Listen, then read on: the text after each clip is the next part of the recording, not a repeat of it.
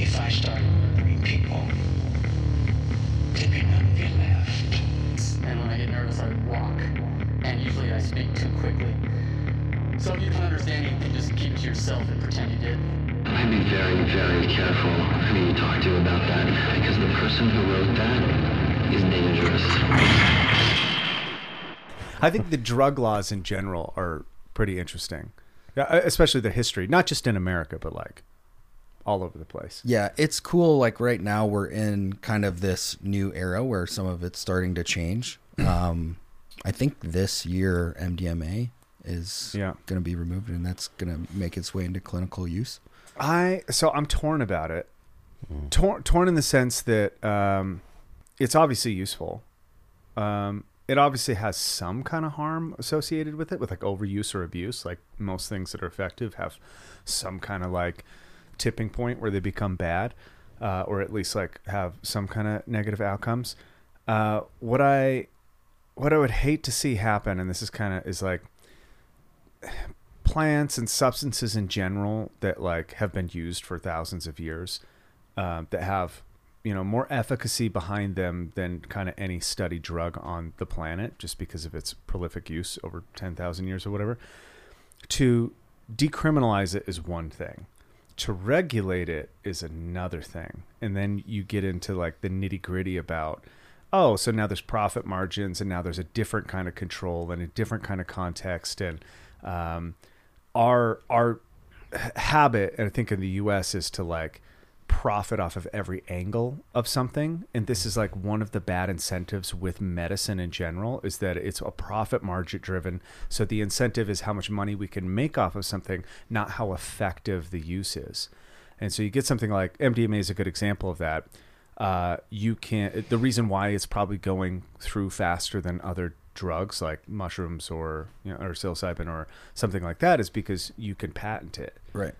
And that the patent allows control, and the control allows commerce, and the commerce allows an industry, and that industry then has licenses and certifications which allow, like, you know, kind of the blessing, the fairy godmother goes like, you can tell this person to use this, you can tell this person. That all sounds like it helps people, but in reality, any kind of like federal regulation has a very serious downside, especially among the poor, right? Like if you take out of the drug conversation, you just go to like, I don't know, any kind of occupational licensure, like hairdressing was the one that I first noticed, was like, man, this is fucked up. You're like, I need 2,000 hours of school to learn how to cut somebody's hair.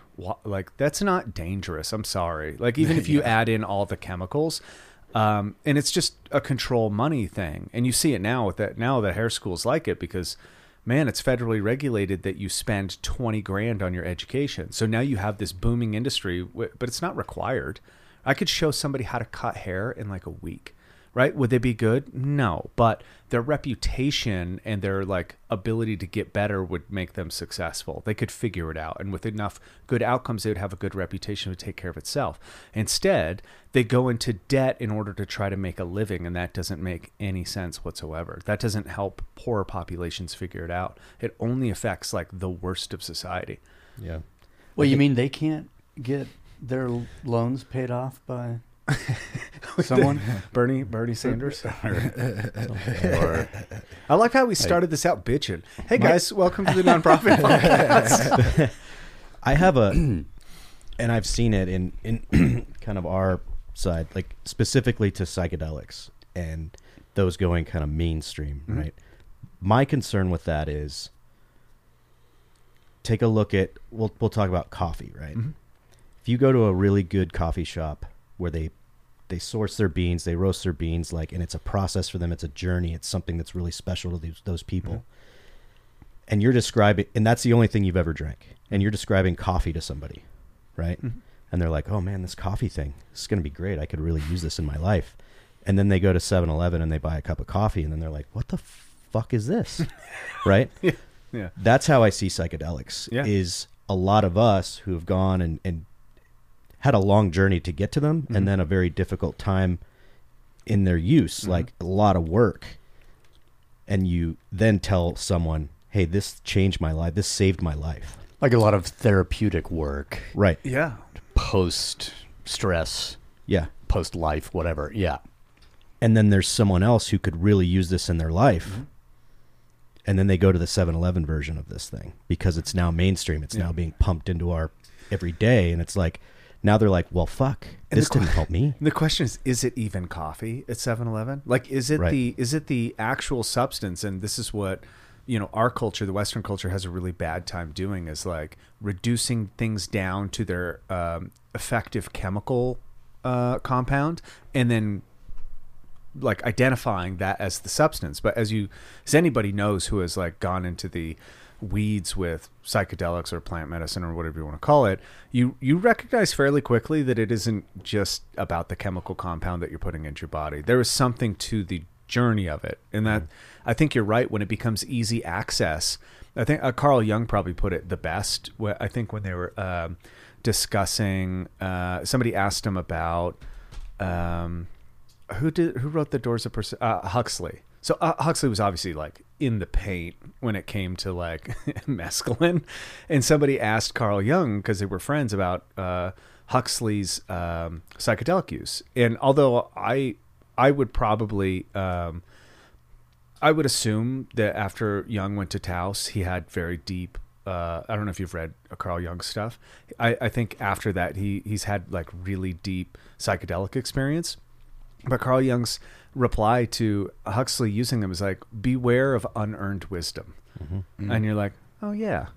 You had like this moment of wisdom, and then the lights went out. Yeah. That's usually how it goes. I was talking about that thing this morning on, I don't know, every once in a while I'll go through Instagram and I'll just get fucking angsty about a pattern, right? Yeah. And the pattern I'm seeing lately is there's a lot of people that are peddling tactics. Oh yeah. They're 100% anecdotal. It's like, oh, I've been studying this guy and this guy and this guy who actually did it and like built those tactics, lessons learned in blood type thing. And I'm going to take those, and now I'm going to come up with my own, and I'm going to come off as this like, oh, I've been like really looking into it and really studying it and blah, blah, blah. But it's like, okay, but you still don't know what the fuck you're talking about. Yeah, or you know what you're talking about, but it's not backed up with like the knowing that comes from, like, I could read Mark's books on alpinism, and that would give me probably all the insight that I need to get started. Right.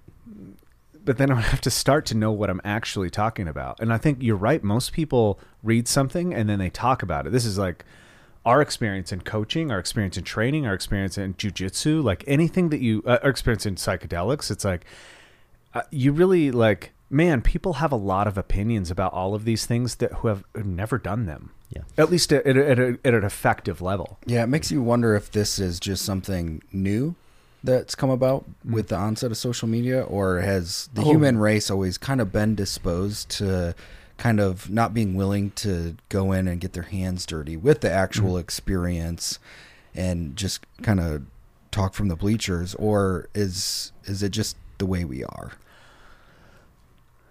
We are efficiency machines, efficiency-seeking machines. And if there's some way that we can, have access to the knowledge or the appearance of that or the appearance of it, but without having to do it, then we're going to do it. And it's always been that. I think that's a human nature thing that hasn't changed. It's not new. I think the broadcast mechanisms right now and the willingness for people to be led down the garden path by others, or just like, I'm going to listen to this person because their new album is awesome, right?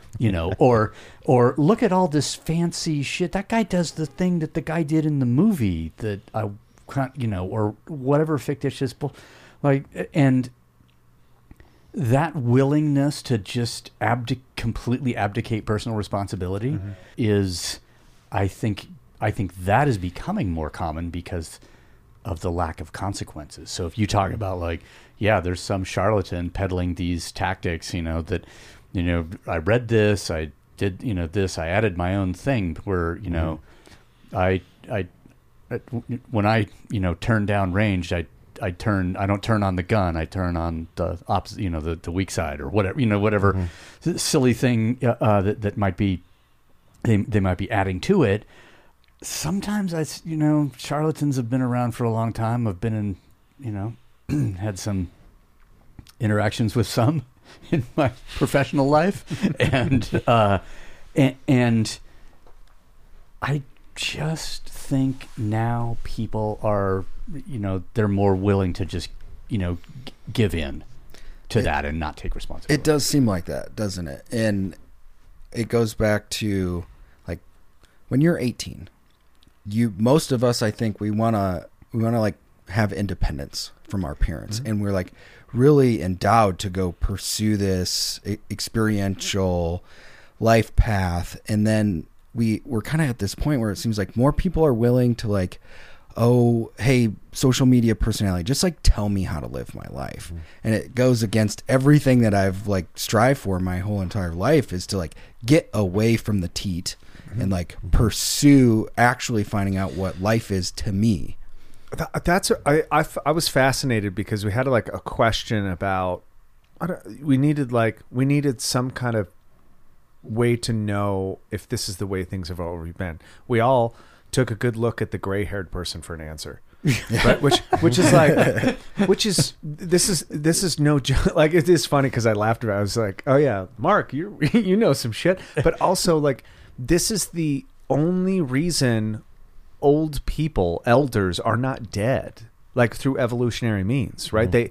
After they can't produce children, they have something to offer culturally, which is wisdom, which is like time-tested methods. That should tell you something, that no matter how much you read, no matter how much, you need time and experience to actually like be able to give true, like well-earned advice. Yeah. That's hard to. Sorry, no offense. Elder Mark. None taken. I mean, don't call me Papa T for no reason. I feel like that this has come up, it's like dipped my toe back into the climbing community a little bit recently. And I was out a couple of weeks ago with a guy who has been part of he was new to the scene right when I was kind of quitting. And we went out and shared a really nice day, and I'm like, and he's telling me about some of the issues in the local climbing community there in Montana. I'm like, oh, so it hasn't fucking changed. Like, there's still, the transgression of ethics. There's still the look at me thing. There's still the, trying to take ownership of a particular aspect of something, whether you had anything to do with it or not. When you have one of the elders, who is behaving in a particular way, then that guy gives permission to everybody else to do the thing. So if that guy's pulling out the drill, then everybody else gets to do it. And I'm like, I guess I'll just quit again because y'all haven't figured shit. Like, I left because it was fucked. Yeah. Not exactly. But, and there's still only a couple of bright beacons of hope, and the rest are just, fall in line, suck the teat pieces of shit.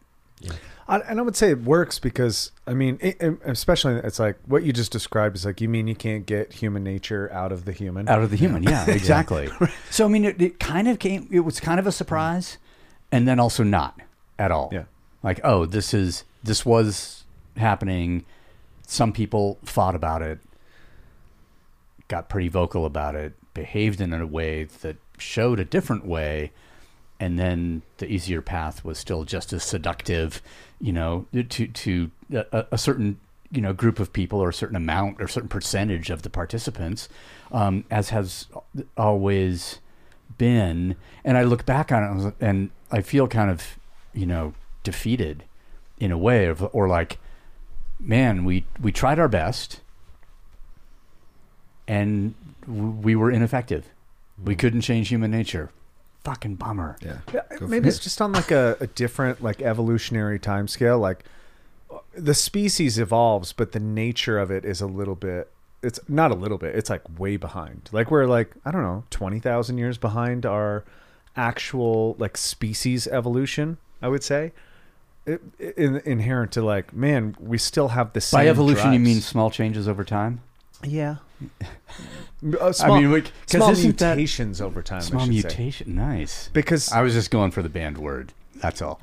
yeah, changes is like, I don't know. I think ever since like Obama kind of marketed it, it's like thought of as a positive word. But Wait, was it him or Shepard Fairey that did that? Shepard Fairey, but I mean for the campaign or whatever. Is that globally? We're 20,000 years behind, or Americans?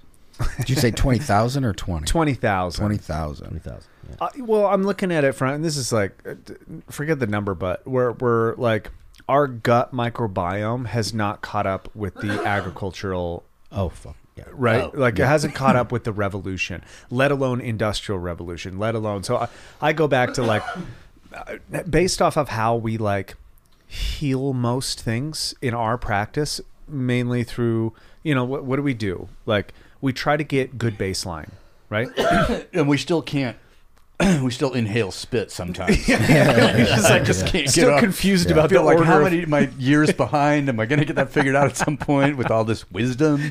Sorry, continue, okay. please. Well, I like when I look at like the baseline from people come to us for any host of it, and I guess I should say we're not doctors and we don't practice medicine, but essentially people come to us to help solve problems. Like we're I don't know, sought after problem solvers is kind of how I look at it now. It's why it's not a fitness problem or just like fitness exclusive. It tends to be with everything, whether it's like, autoimmune disorders or psychological disorders, personality disorders. It's like a whole host of issues that can be treated through an allopathic medical path. But instead, we look at it like baseline stuff, like, all right, look, what's your life like? Like, where's your stress? Where's your food coming from? Where's your, your sleep habits? Where's your relationships? What kind of environment are you in all day?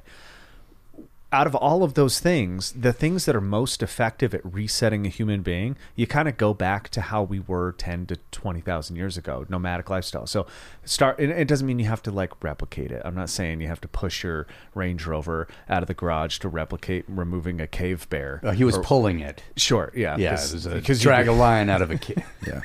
So Art Devaney. you don't have to do that, but you do have to look at like, what are the features? Well, I'd wake up to the sun, and I would go to bed when the sun goes away, even if I had fire. Like, I don't know if you've tried to like stay up around fire. You're so fucking sleepy.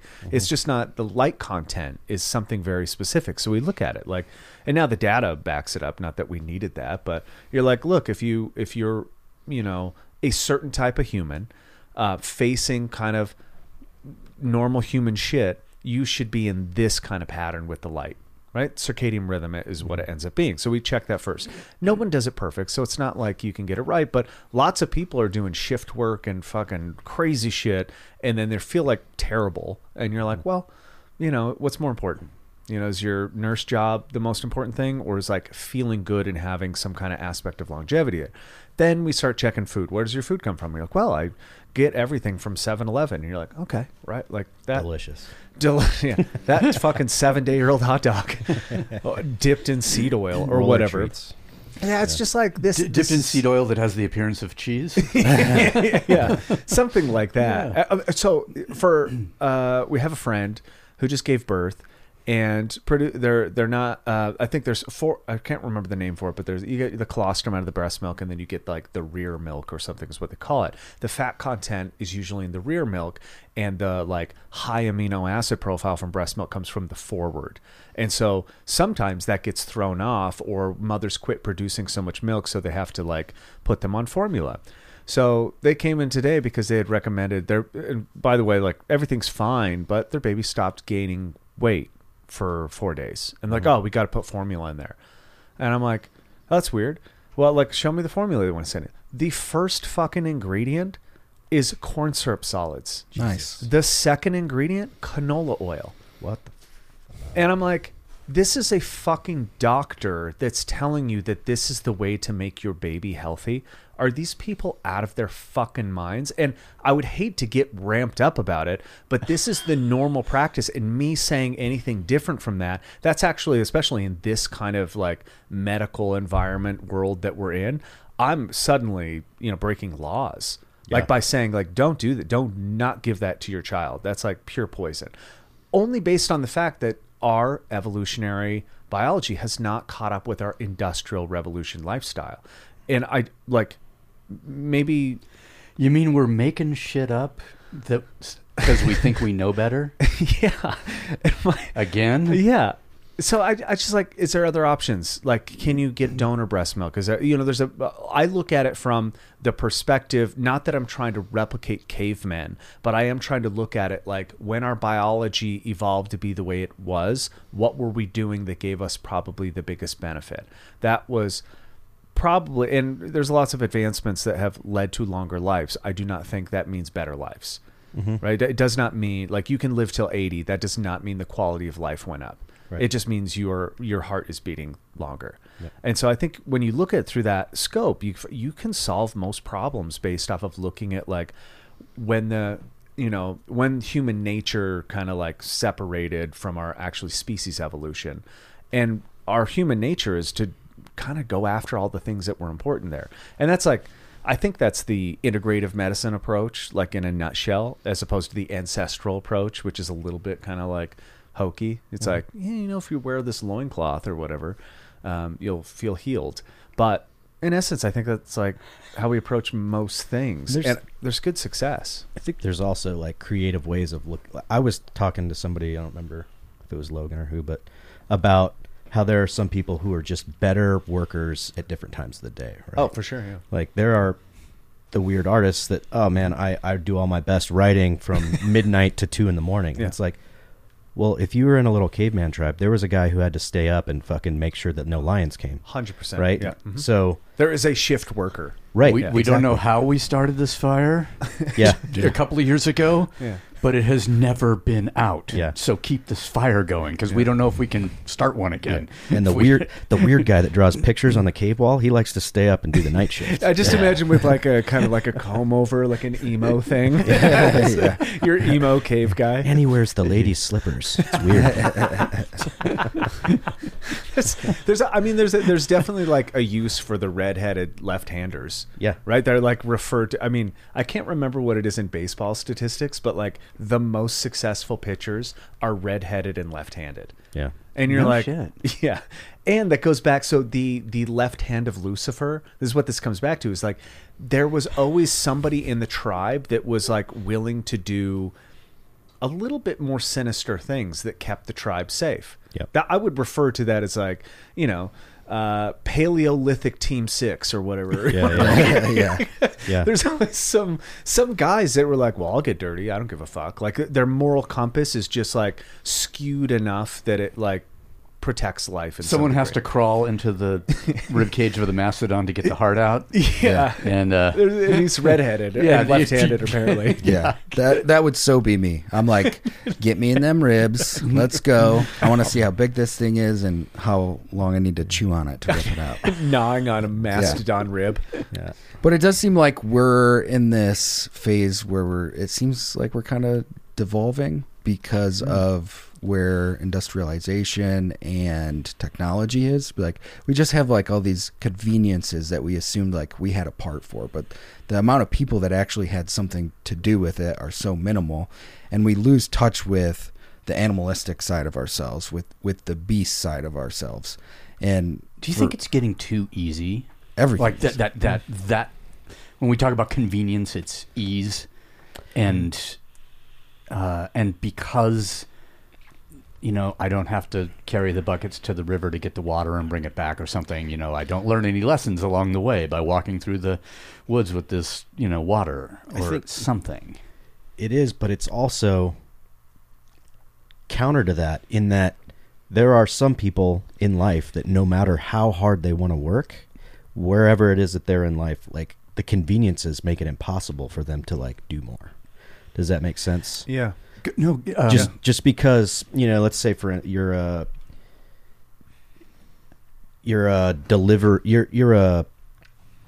like a Grubhub delivery guy in New York City. Yeah. Like, what are you going to do to work hard to make your station in life better? What are you going to do to work hard to make your family's life better? Like, you're doing it. You're working 18 hours a day, grinding at this one thing, but it doesn't really affect much. Whereas if you're back thousands of years ago and you're the hardest worker ever, you're working your ass off to make your family's life better, you're hunting more game, you're gathering more stuff, you're making your position better.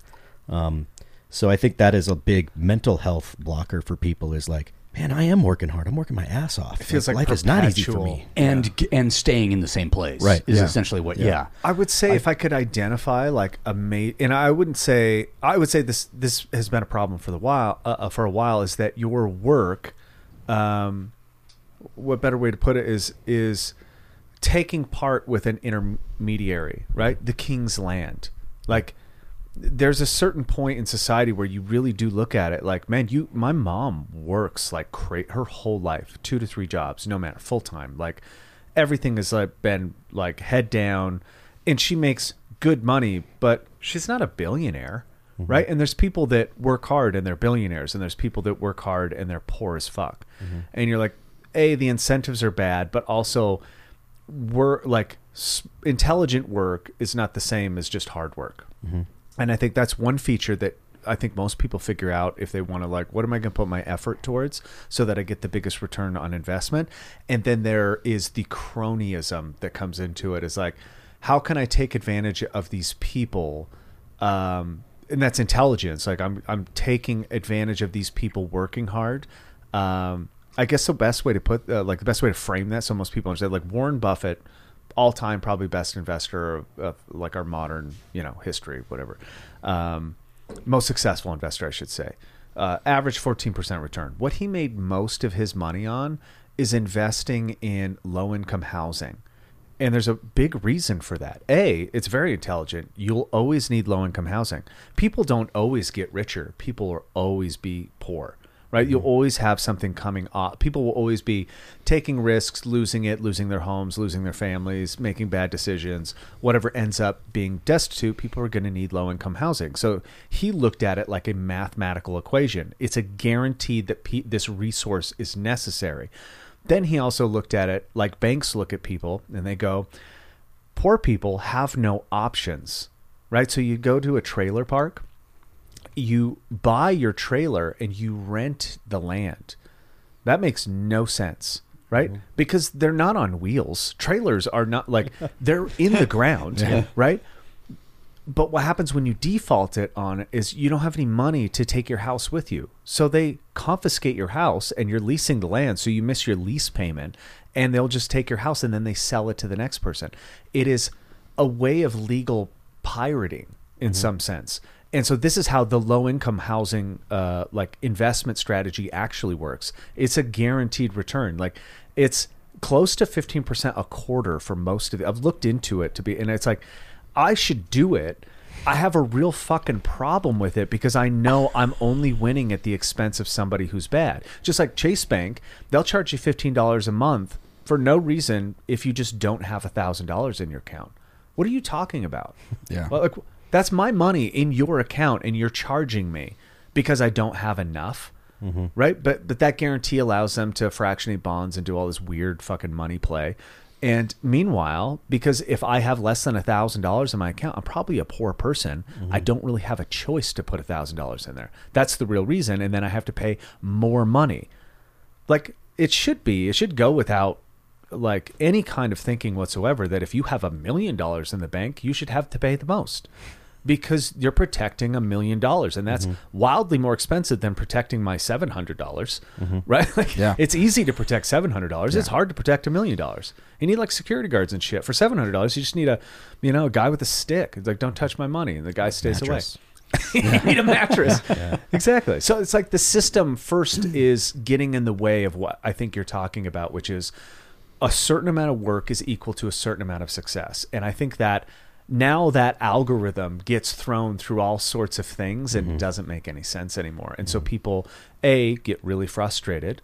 Maybe they climb to the top of a clock tower. Maybe they just suck it up and hate their life. Either way, it's bad outcomes. Yeah. But part of the Grubhub thing, you got me on it. And I'm like, Grubhub in New York City. I'm like, you can't drive anywhere. Yeah. So there's actually no way. You can work as the hardest you want, and you're still sitting in fucking traffic. Like there's no way if you're paid on a per delivery basis to deliver more because of the circumstances of yeah, maybe you're a Grubhub dude as a bike messenger. Mm-hmm. You not only get fit, but you make bank, and you can. I brought that up, and maybe if somebody's listening, I want to do a documentary about Grubhub drivers in New York. Like, I think they're fascinating. Like, all the shit that they probably see, and like where they go at night. It's a next Taxi Cab Confessions. Yeah, because it does fascinate me. Like knowing, like, I used to live in New York, and I would order DoorDash or Grubhub or whatever, and see like, okay, I just tipped this dude $5. Mm-hmm. It took him like 35 minutes to get here. Yeah. You know, and like anyway, it's a rabbit hole, but it's like it's fascinating to me, like those types of jobs in the world, like Uber drivers and all these people that are like, they're working 12, 15 hours a day. And they are but they are an interesting thing too about the when I was looking at the regulation of that, where they're saying anything more than $600 now you have to report it or something like that to the IRS. One of the reasons that you go into that work is to take some control, is to be at least somewhat autonomous. And maybe it's a part-time gig, maybe it's what you do at night.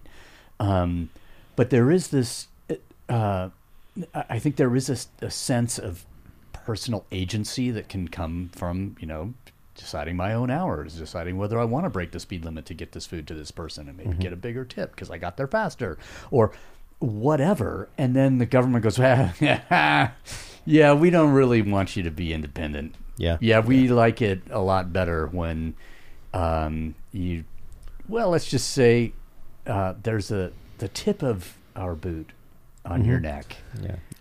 For sure. And I would say that's probably one of the biggest incentives to see, like, the social strata that we do today is, like, debt is probably one of the best whips, right? It's the best way to keep people in line. It's the biggest lever, and it's the easiest thing to accumulate, which is why, like, why would you talk an 18-year-old out of $250,000 of debt to go to school? Like, man, education's the way of the future. Yeah. But also, it means you're going to work nonstop until the day you die to pay this thing off, because then we know you'll pay your bills, you'll show up, you'll raise your family.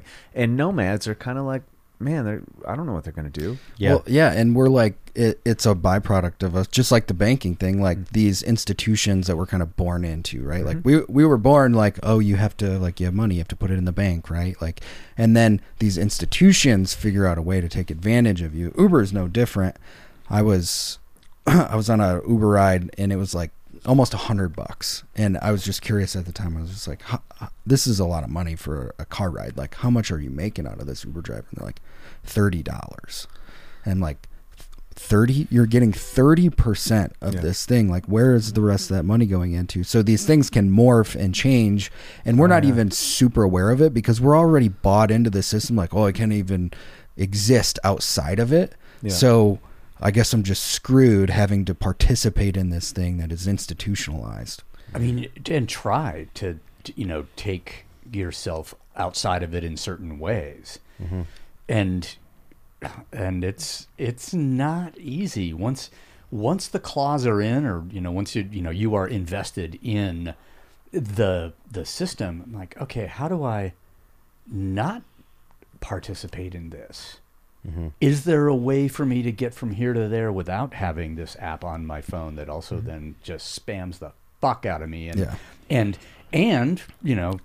all of the third party tracking and all of these things that go along with that. You're like, okay, how do I not use the computer for this? It's getting to be impossible. I think I think so. You can't even go to a restaurant now without needing a smartphone to look at their menu and to pay your bill. And like, our menu, it's the QR code. I had this thing the other day. I mean, at the mouth of Mill Creek Canyon, you got to pay a fee to go up and recreate, and it says no, you pay as you exit, no cash accepted. And I was like, I am gonna fuck with these people because they can't legally do they that. Can't legally they can't not take it. And as long as I have correct change, let's just say it's the $3 or it's $5 or whatever it would be.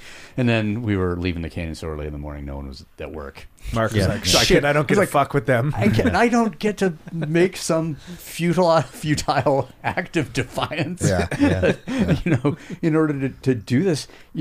But you're absolutely right. If you can't look at the QR code, they probably have some greasy menu from before in the back, maybe. Who knows? Yeah, and I think it propels this system where in order to be successful and, make your work, I'm working really hard, make that actually work for you, you have to become more and more intrinsic within the system. Take the stock market, for example. Like Robinhood has seen this plethora of everyday traders, right? But they're really just shrouded behind these giant firms that actually do all the trading and are taking exorbitant amount of fees as a part of this. And you're like, okay, say day trading. Like I want to take that to the next level. One, you got to be more in tune to the system, and then you got to get the software that gives you the data, but you have to be trading so much in order to do that. And it's like, so they just get you. They just get you in more and more. Occupational licensing too. Yeah. It's kind of interesting from that standpoint, looking at look at it and and I had this argument with I made some political comment. I don't know why I would think that was a good idea on Instagram to make political commentary. But I said something about, our overlords and probably the lack of responsibility or lack of trust in humanity. Like, that's a big part of it. And somebody from Australia, a friend of mine, was like, why don't you get involved in politics? Seems like you really care about this. I'm like, it's exactly why I don't get involved in politics. I'm like, well, what do you mean? If you're never going to change the system unless you get in it. And I was like, do you not realize you're never going to change it anyway? Yeah. No, it's because in the political it changes you if you get in it. It has to. It appears has to. You there's literally no way to navigate the political space without becoming a pawn of all of the things that make it up.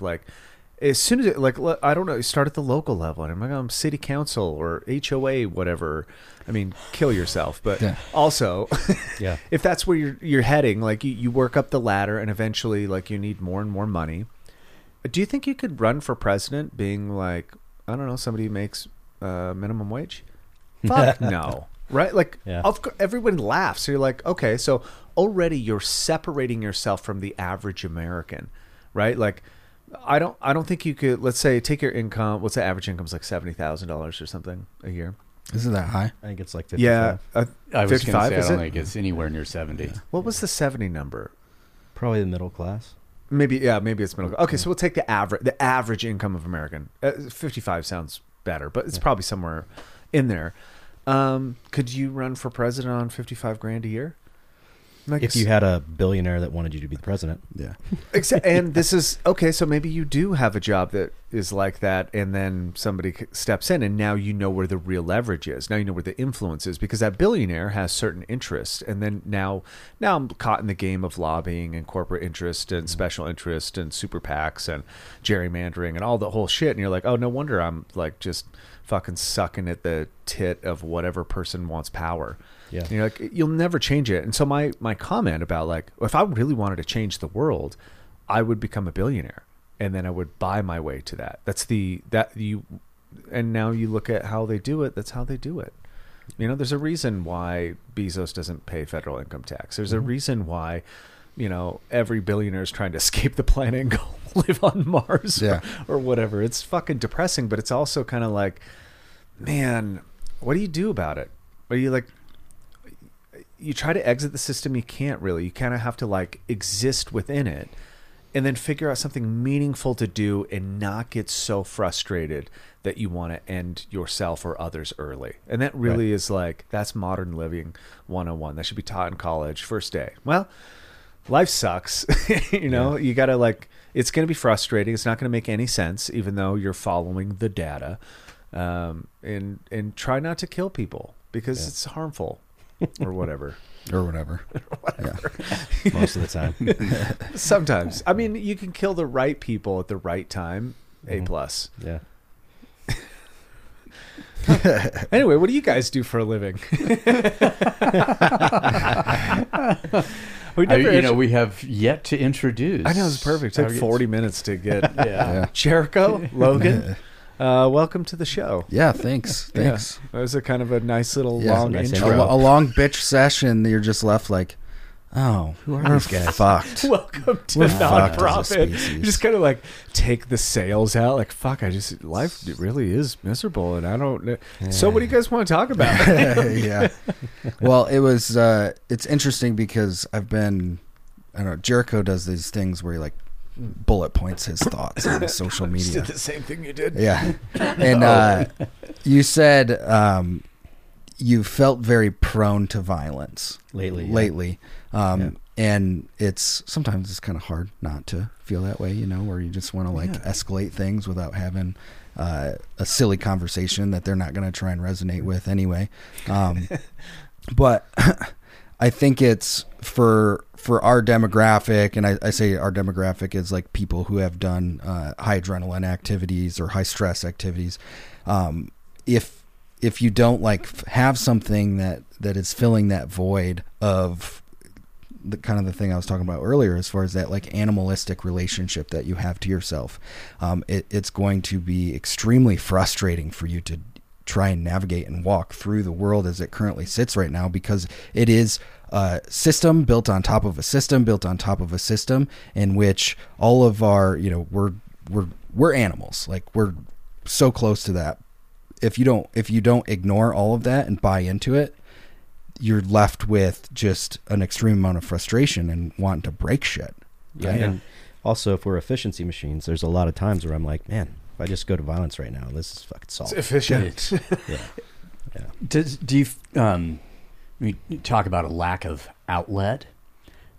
Is it because you have habituated through prior decisions to maybe having a job or participating in a particular organization or you chased a particular activity that caused, that was your access point, that got you addicted to these experiences, or and then when you no longer have them, and let's just say, I climbed at a really high level for a long time, and then I stopped, and then I don't know, circled the drain for 20 fucking years, trying to sort of replace that, or if if you've our prior service and you have been in situations that that require 100% presence and a good deal of competence and confidence and trust, and then you stop doing that particular job, is that if no one ever got there,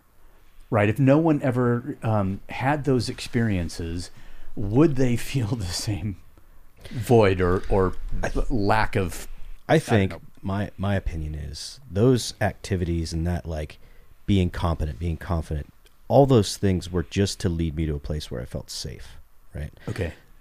That being that I belong to my tribe, I belong to my platoon or my company or whatever. So me being that person that's always the one man, or me being that person that always goes to the sound of the guns, or me being that solidified my place in that world. Yeah. And that kept me safe. So by doing those high risk things, even at a little bit of a higher level of just being in that environment, but also being that animal that just always did it super extreme, that was my way of feeling safe. And I think that what he just said, that's the way that we've been living for thousands upon thousands of years. And now when you're not doing those things and you come back into society and you feel this void within your life, and you can't help but stop and ask yourself, what does that mean? Is that because of our society has gone this kind of wrong direction? How do we adjust this? I had these super powerful experiences, and that separated me from society. Therefore, when I come back to it, I have trouble, square peg round hole type. Yes. Issues. These super powerful experiences, but what if these super powerful experiences are just 500,000 years ago? That was everyday life, right? Yeah. Yes. And now we're in this place where you're this super powerful experience seems outside of the norm for everybody else, but it's actually we're just kind of doing what we would have been doing all that time ago. And it makes you stop and think about, okay, well, if that's truth and I still need to try and find happiness and peace within my day-to-day, how do you find that balance within what you're doing? And I think it goes back to so much of finding a small tribe that you coexist with, where you understand your pros and your cons and your benefits and your deficiencies, in finding those other people who are also super aware of you and how to work with you. Like, that is so beneficial to me. Like, as long as I'm in that small type environment, which is exactly the way it is within the military, like, it doesn't matter what's going on in the system, because you're getting so much fulfillment between your P2P relationships that you have hopefully on a daily basis. Do you think they know that to some degree and exploit, like, they kind of exploit that factor of military service, knowing that it has this long history, like this, it's a required human profession, right? Throughout all time. Yeah. And it has also been industrialized. And so I think there's like this, maybe it's subconscious, maybe it's just a part of what's going on, but I think people generally know, like, man, I'm a young male searching for purpose. And the easiest way to kind of find that is to put you in a group of other young males searching purpose and have somebody lead them into some defining moments in their life. And it's like largely positive, right? Largely positive on the backs of sometimes very negative operations, right? Like, that's where it's hard to weigh. And this is where it gets really frustrating, because we're so binary that we're like, are you pro-military? And I'm like, no. Are you anti-vet? And you're like, not even a little bit. It's actually the opposite. I'm like, totally for the vets. Like, I love all of the aspects of this profession, and I respect it wholly. And that's why I don't want to go to war, because I actually love the vets. Right. Like, Yeah. Right. And in my experience in the military, I joined before the war started. So when I think that helped me get to that point where I was like, I'm doing these things to feel safe, because my first 4 years in the Army, there was none of that. Yeah. So there were other ways to feel that way, right? It was run the fastest, lift the most, carry the most weight, those things, right? And going back to what I said, that it's establishing place within the hierarchy, right? It's or within the group, maintaining your relevance, becoming a very important part of this machine, right? So I think a lot of, like, you know, people like us that get out and then we're trying new things. It's just figuring out that place to where we consciously or subconsciously can feel like we're important to whatever the environment we're in is, right? That's why, you know, you have one guy who is, you know, killed more people than cancer when he's in the military. Now he, like, grows flowers and he's fucking happy as a clam. It's because he has found something that, again, subconsciously maybe makes him feel like he is super important and relevant in or he his has circle. value, right? He provides value too, right? And then you have other guys who maybe they weren't a super high top performer in the military, and now they're doing something that's really impressive in their sphere, and they're fucking super unhappy. It's because they just don't have that gut feeling that, like, okay, I'm secure with my group. Yeah. And I believe that it is intrinsic, and especially for males, I'm sure it's true for females on a lower level, but to seek brotherhood, to seek this, like, tribal community that you're going to do something. But when you think about where we currently sit, what type of quote unquote institutions do we have that facilitate that type of thing outside of going into the military, going to a college, right? When you think about what the actual benefit of, like, sorting and developing a tribe, going to a collegiate school, like, what are you going to do? You're going to go to football games and you're all going to cheer together. Like, what are we actually getting out of that within our human experience that is actually going to benefit us in our society?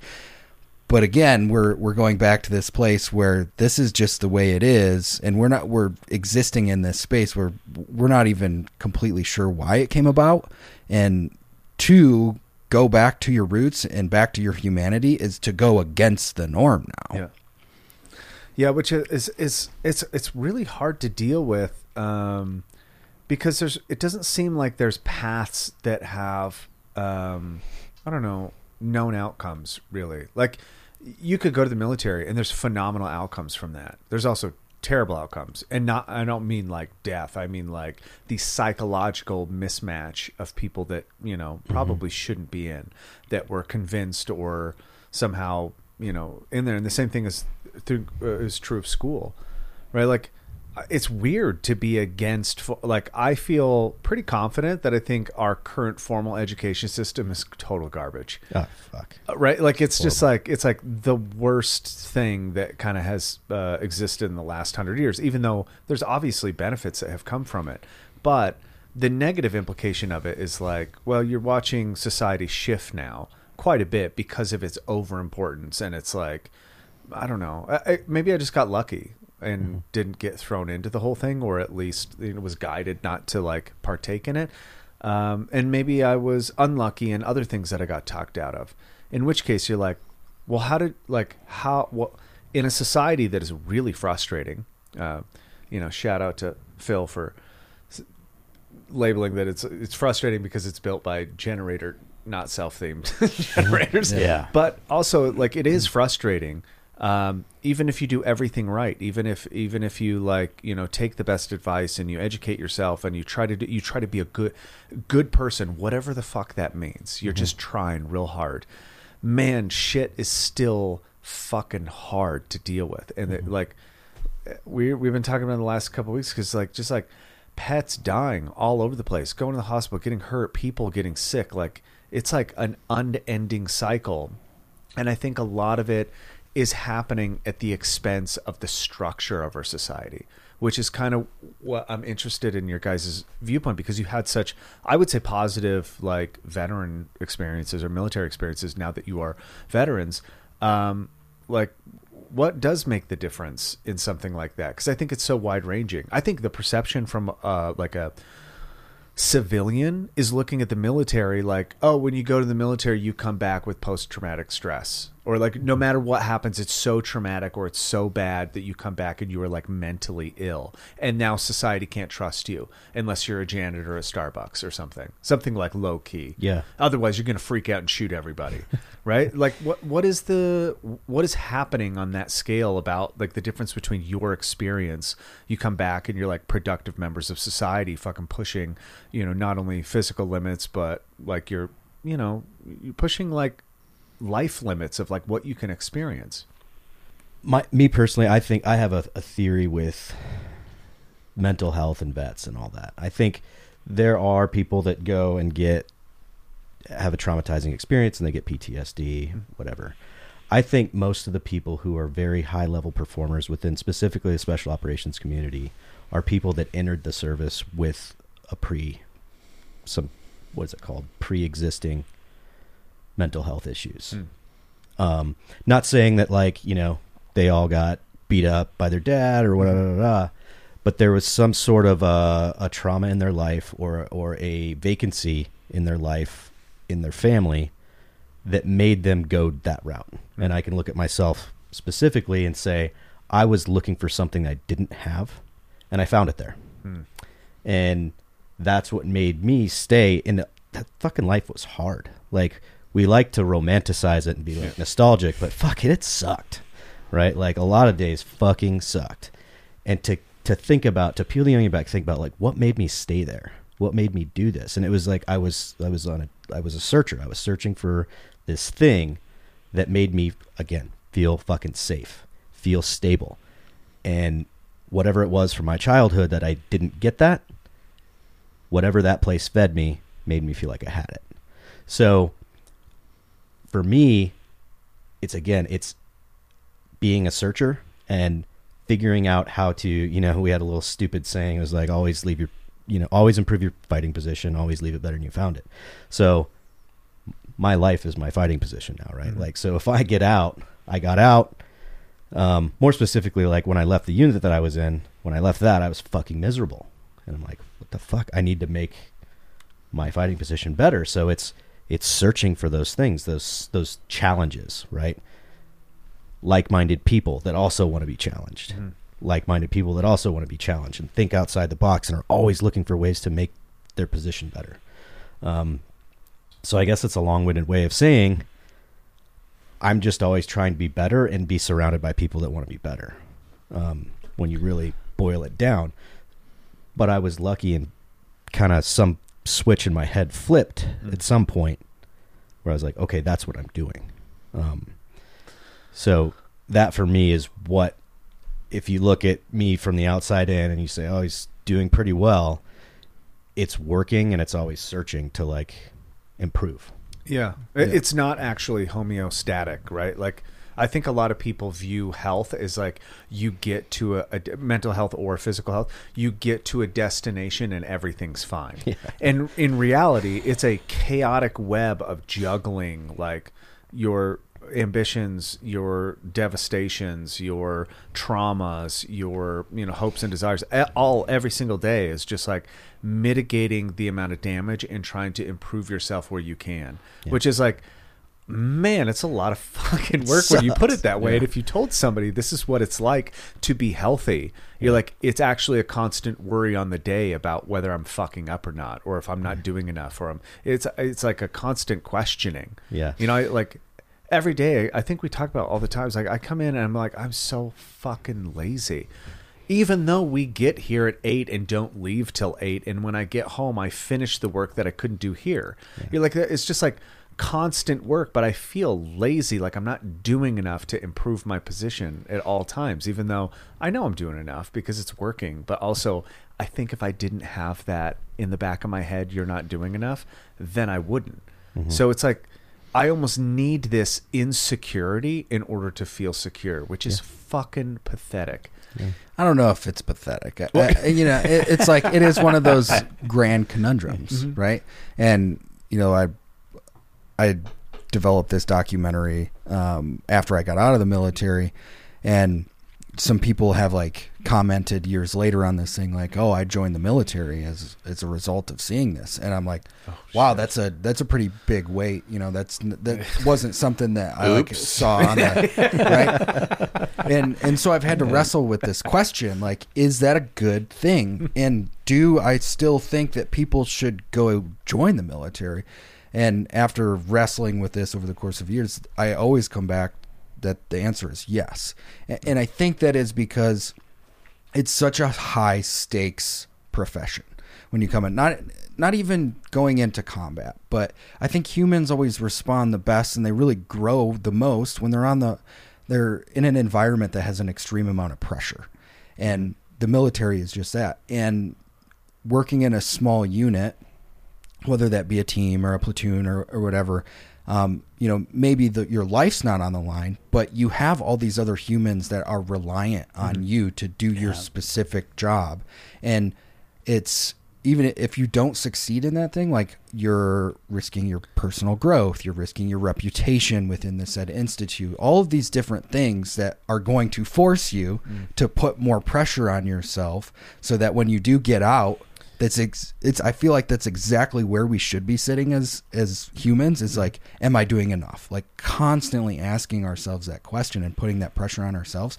My pressure that I put on myself is a direct result of all that stuff that I experienced in the military, because it's like, if I'm not pushing myself mentally, physically, emotionally on a regular basis, I'm a fucking piece of shit, man. Mm-hmm. I got to like fix myself. Sadly, the narrative for that is actually kind of the opposite in our modern take on like mental health. It's like, love yourself. You are enough. You're exactly where you need to be. And you go, get comfortable saying it is. Hold on a second. What I know about the healthiest mental people in the world is they struggle every day to understand their worth.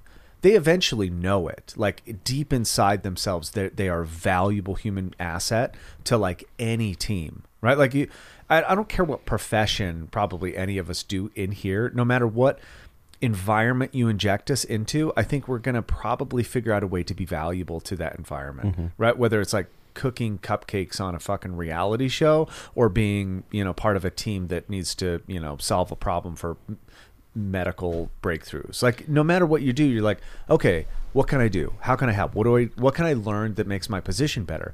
Which I think in a weird way brings us back around to the psychedelic conversation that we're talking about.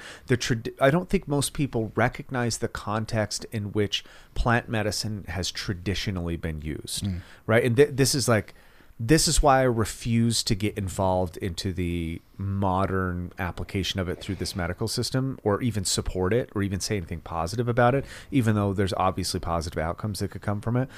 The traditional aspect is tribal. Dunbar's number is like true in almost every regard. You have a tribe of probably not more than 150 people, maybe in a culture of 1,000 or 2,000, but in a tribe of 150-ish people.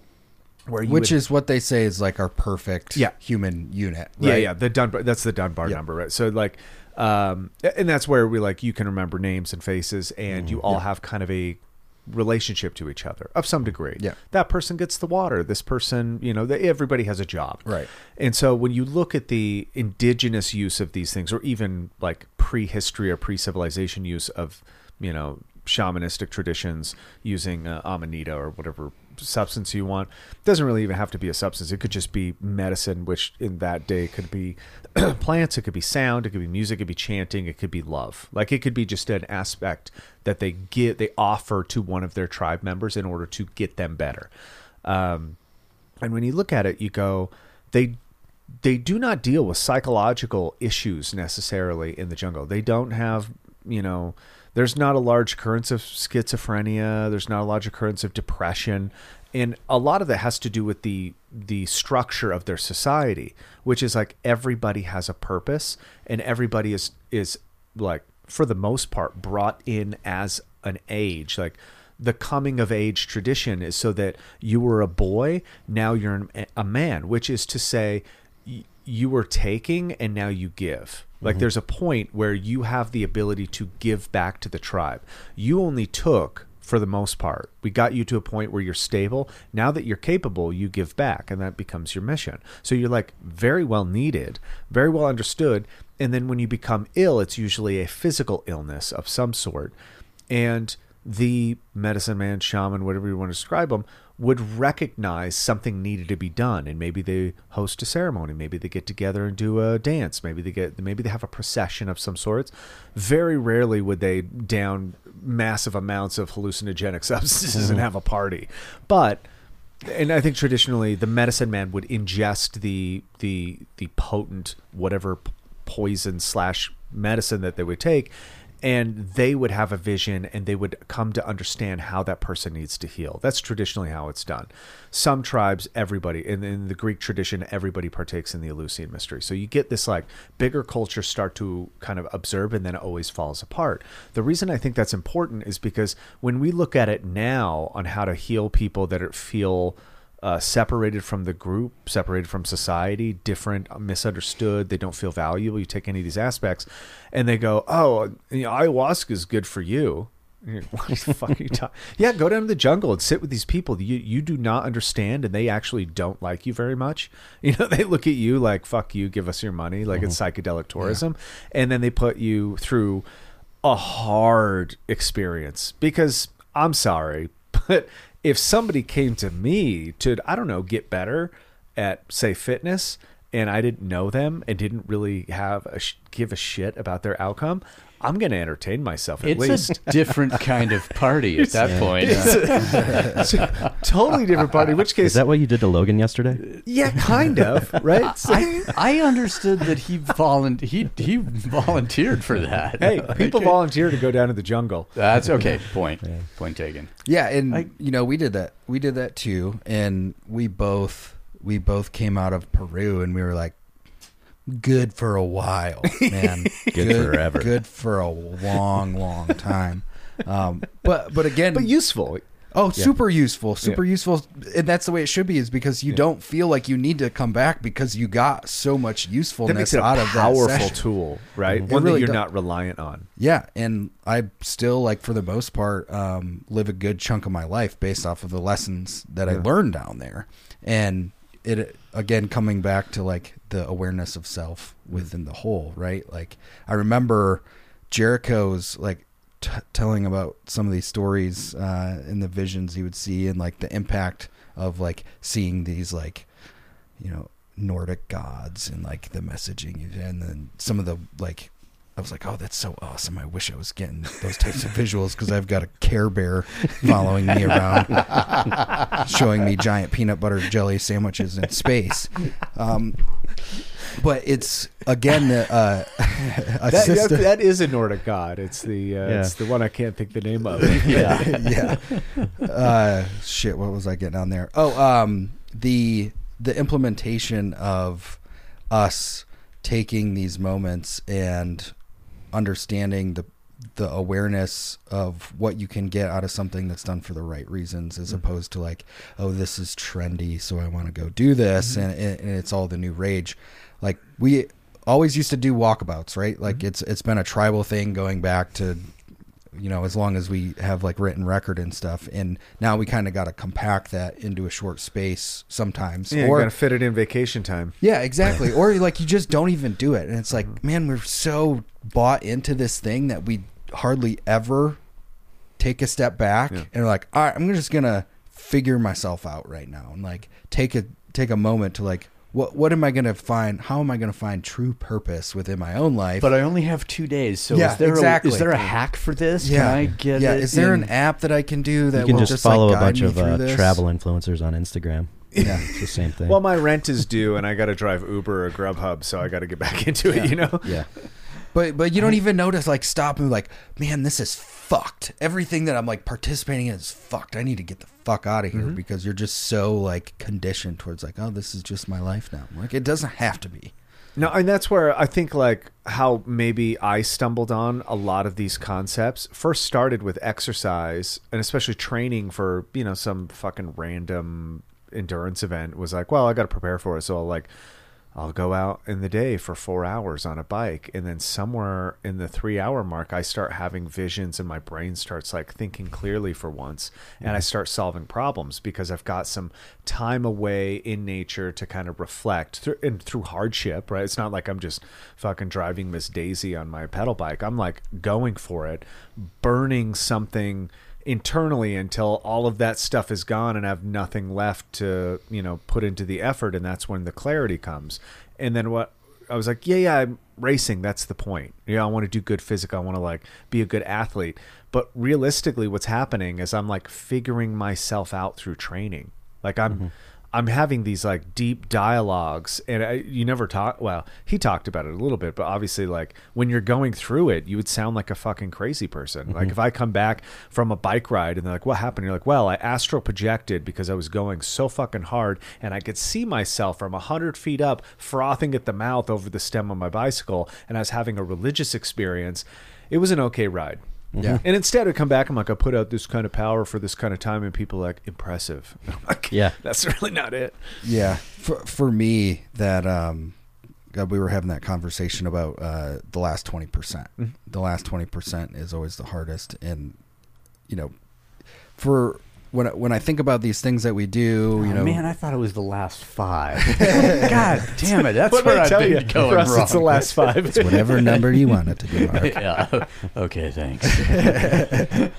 But for me personally, I find such great intrinsic value when I do these things where the veil between life and death, it seems to be very thin, and you feel a connection towards things that you've lost, and it gives you this appreciation. And it doesn't need to be something extreme like, we jumped in honor of Are a you different sure person. about that, though? That it doesn't need to be extreme? And I'm talking about as an individual. No, Okay. no, not exactly, because it always comes through when you're attempting to do these things that are, and I say extreme, I'm saying not everybody needs to go jump out of planes on all 7 continents, but like participating in what I did last night, working out for 6 hours straight. Yeah. I got home and I like was almost in tears because all I did was just think about all the people that have died that are like important to me. And it's not something that I expect to have something come out of that, but like those feelings, that byproduct of That's the doing veil. something difficult, like that's more valuable to me than like any of this bullshit sitting around in a bar chugging back beers. Like that doesn't do anything for me. Finishing something difficult, that's where I get that life value. So I think and this is where I think we've done a kind of a disservice to people, is that, you just juxtapose I chuck myself out of a perfectly good airplane, and people see that as extreme, and that's the gateway to, self-knowledge. But it was 6 hours and it was difficult. It might be a 1 hour for somebody. And it wouldn't seem extreme, but you're putting yourself under extreme pressure in order to break down prejudice or preconceived ideas, or to gain access to these emotions, to the feeling of all of that loss. I think we have glorified the mechanism by which we can experience these things. And by doing so, put it out of reach for people in a way. So when I ask about it like extreme, because sometimes I ask myself, like, why did I personally require these substantial experiences in order to have access, when my friend over here can meditate on a fucking pebble and get to the same, the same place, or when I started shooting competitively after quitting climbing, and it gave me a simple thing like access to knowledge in a really short amount of time, the things that were common between those two experiences is the self-applied pressure. Mm-hmm. And I think it's also much like plant medicines do. Mm-hmm. They are a catalyst to break down whatever our resistance was to learning these lessons. Yes. Right? Like, I don't know how many jumps I have, skydives, but there were a couple of the ones that we did on this trip where I had like psychedelic type experiences, and it was like, why is this happening on this jump? Oh, well, it's because you haven't slept in fucking 5 days, and you are now doing this crazy thing with these awesome visuals. And like Logan said, I'm under canopy, like in tears, like thinking about things that like my subconscious forced me not to bring them up before, but now I've had all these things just rip down all those blockers. You can't help but bring them up. And now I'm like, oh, this is fucking great. Like, it's feeling these feelings is so fucking great. I feel like it's almost like physically, like you have to take the world's biggest piss and you finally get to go and take a piss. And it's like, oh, this kind of hurts a little bit, but fucking A, what a relief. This is so great. Yeah. I think so much of it comes back to our individual relationship with fear, and like asking ourselves, like, what is fear? What do I fear? Because we all do. And I saw this fucking so dumb, but Atomic Blonde, the movie, with Charlize Theron. They're in a bar. Time, it's so good. They're in a bar in Berlin, and there's this bright neon sign on the back of the bar, and it says everything you seek is on the other side of fear. And I'm like, that's like one of the most simplest, wonderful statements I've ever heard, and I got out of a fucking movie. But it's 100% true in these senses of, like, for me personally, every time I go past that point where your body's like, don't do this, it's wrong, you're going to suffer, you may not make it through it, like pushing past that, like on that other side, that's where like life truly exists, like the benefit of like truly loving life. And I have a handful of these moments where I'm like, I'm in it, and I'm like, that stress starts to bubble, and you're like, it grows, and like every part of you wants to flee, but you just say, no, I'm not going to do that. Like, I'm just going to stay in it. And then you find this sense of calm that you've never felt before. And you're like, wait, the worst thing that could have possibly happened, and it's happening right in this moment, and I'm the most calm, clear, and collected I've ever been. How do I pursue this stuff all the time? Yeah. I can say, like, I remember getting shot at, and I was watching the bullets impact around my legs, and I was like, why am I so calm right now? Like, this is wonderful. And I was like sharp and cool. And then I went alligator hunting, and I shot an alligator, and I was in the water with it, and I was searching for it underwater. And I'm like, this is so fucking stupid. But after I've like reached that precipice, I was like in this calm and clarity, serene state that was exactly like that other thing. And then I think the jump that Jariko's talking about, we went through a layer of clouds that was a good 30 seconds of being in nothing but fog and a cloud, essentially. And I'm cruising through this, and I'm like, I should be so terrified, but I love it. Why do I love this? Why am I getting more out of this when I should be terrified out of everything else that we're doing? So the interesting thing about the search, like the seeking to pierce the veil to come to a place where you feel like life's like existence's magnitude, right? It's usually, I think, in extreme cases, because, man, that's the like sledgehammer to the veil, right? It's just like you have no choice but to accept it. And what traditions that like might be meditative traditions, Eastern philosophy would always say that it's like the quality of attention is what gets you there, right? Like how much attention you can pay to the mundane will also lift the veil. And that is a lot harder when you don't know what that means, right? Like you're a 20-year-old kid and you're like, no, just sit there and like, just pierce the veil, man. Yeah, let your thoughts just come and then let them go. Like, don't let your mind get in the way. And that's generally what I think is happening in extreme situations, is the mind eventually understands that if it gets in the way, it'll actually do harm to the system, right? So in fear-based situations where overthinking can get you in trouble, finally the mind sets back and just lets the body do what it's going to do. And so you have this pure clarity without the interaction of the mind interrupting it, and that pure experience is awareness without thought.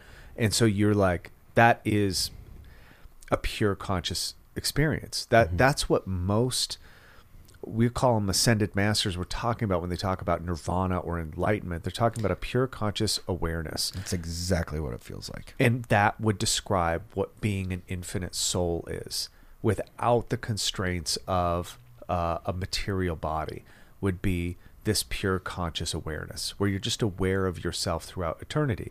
But because that intensity is too much to handle, you need these life experiences in order to like frame them correctly. And then in that life to make them intermittent, because you can't get it all the time. Like I don't think we are evolved enough, not enough mutations, small mutations over time have occurred yet for us to be able to exist in that state of hyper awareness or unconscious awareness all of the time. And I think you go mad. Like I think it's like a symptom of schizophrenia to some degree. Yeah, and it's so hard to like talk about and explain too, because it's like one of those things, like language just doesn't do it justice. It's like until you get to that point where you experience that, like I might as well be talking to you about an alien species that like exists thousands of years in the past. Like there's no context towards what we're talking about unless you actually get to the point where you feel that. How much do you think risk plays a role in these sort of gateway to these experiences? And follow-up question, as society these days trends radically away from comfort with risk. Like, we don't want there to be any risk of anything. So we're going to buoy in the bubble your ass. Like, you're going to stay home. You're going to put a mask on. If we want to go pandemic, don't go outside. Don't associate with, people of an uncertain character, whatever. It's just like reduce the risk. I have a fucking car that like automatically puts the brakes on or, or shit like that. I'm like, whoa. Like, there's no switch to turn this shit off? In a meaningful way, I can press buttons and stop the alarms from sounding on this particular drive, but it's going to reboot as soon as and all of that I see as like this trend away from a means of avoiding risk, avoiding putting ourselves in situations that cause stress, that cause fear, that test us, that allow us to grow. Take that away, and then you do end up, I think, with a bunch of batteries. So I just answered my own question. Yeah, you did. Yeah, okay. I think that risk, when it comes to activities like we're talking about, even if you're talking about it from a military standpoint, risk is just vulnerability that you sign up for. Yes. Right. But also, Logan, you signed up for that vulnerability yesterday.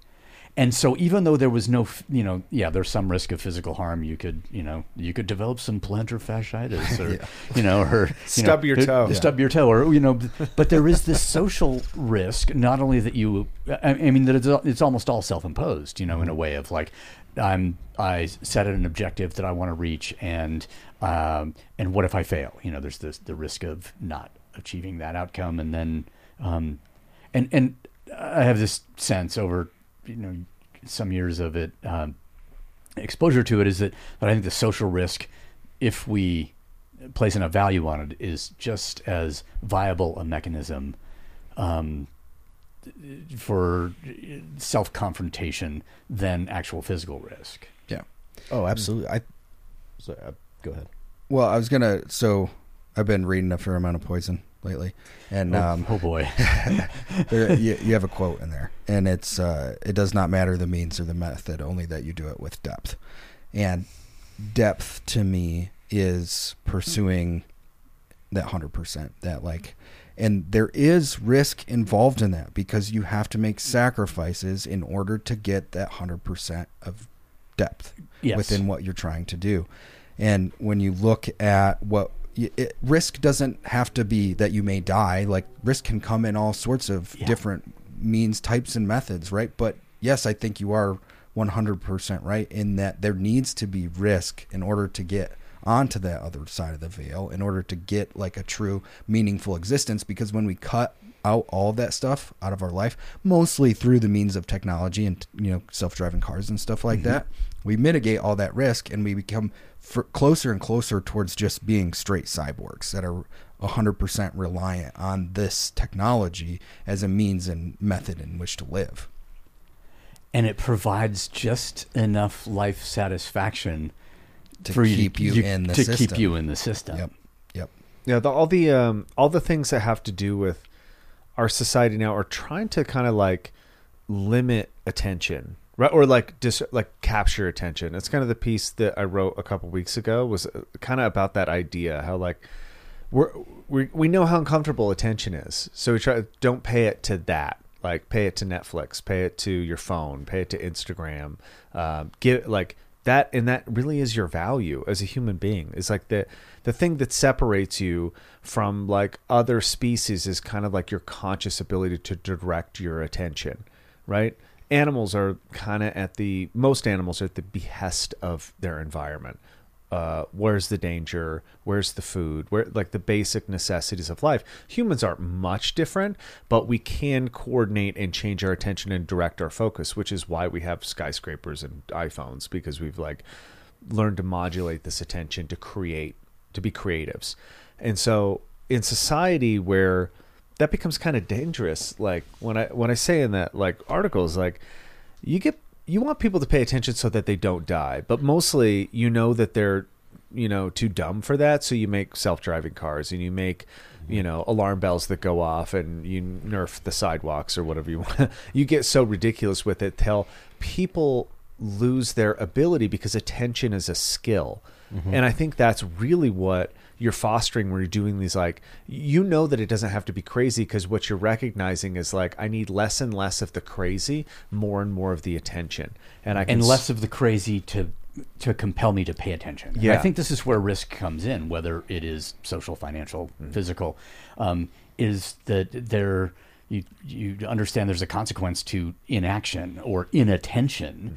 But we have to, I think, we almost need to be dragged kicking and screaming into these situations where there is risk, just so we can maybe see, have access to this wisdom, this knowledge, this awareness. And the more of the more that our lives transpire, with these things, this disassociation where attention is not required, I think then the more risk, the more extreme the situation needs to be in order to, snap us out of it.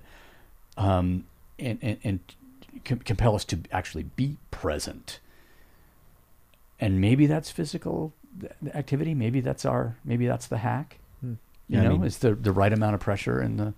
Yeah, if you go back to like say the 40s, right, when they paid attention to their daily lives, like they could go to the county fair and like ride the tilt-a-whirl, and that was like fucking crazy. Yeah. Like no one gives a shit about that now, right? Yeah. Because they're so dissociated with everything. If you put me on a fucking Ferris wheel, I would be pissed. I'd be like, God damn it, like I have so much shit to do. Yeah. Or I'd be on the Ferris wheel and I'd be like checking my messages because I have so many emails to get through. Yeah. And it's not, a Ferris wheel is actually pretty fucking crazy. Yeah. Like that's a crazy human adventure. It's not like out there, but it's pretty fucking out there. Yeah. Like if you brought that to any other age or any civilization, they would be like, what is this devil magic? Yeah. Right? Like, yeah. And it just doesn't even, right now, like if you took a 21-year-old kid and were like, you want to ride the Ferris wheel? Be like, it's fucking dumb. Yeah, fuck you. Can I just watch it?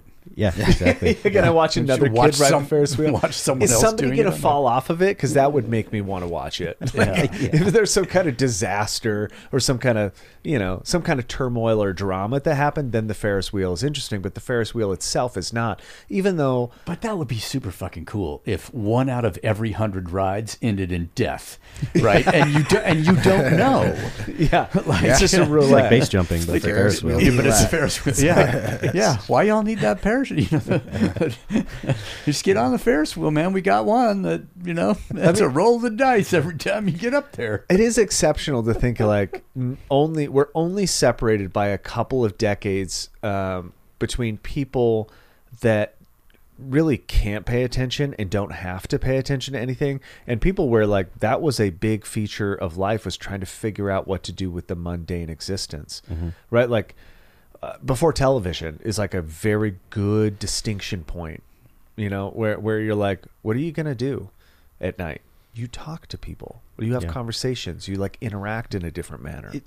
It comes down, like, even I always notice when you look at a building that was built in like 1850, you go to New York City, like every corner of it has a fucking sculpture on it. Every corner of it, or over every doorway, there's like a really intricate carving. Yeah. Yeah. And you look at a building that's built now, it's just a box, because people don't have time to fucking do cool shit anymore. And it doesn't have to last as long, and people aren't going to see it anyway. So this is I literally just saw this, this post, literally about the fascinating, kind of like the remarkable art that is inherent to Victorian architecture, which at the time that it was being made was not Victorian architecture. What it was a conglomeration of all the things that were known about classical style. And it was on its way to inventing a new thing. So if you look at like this style of architecture, and it starts with like,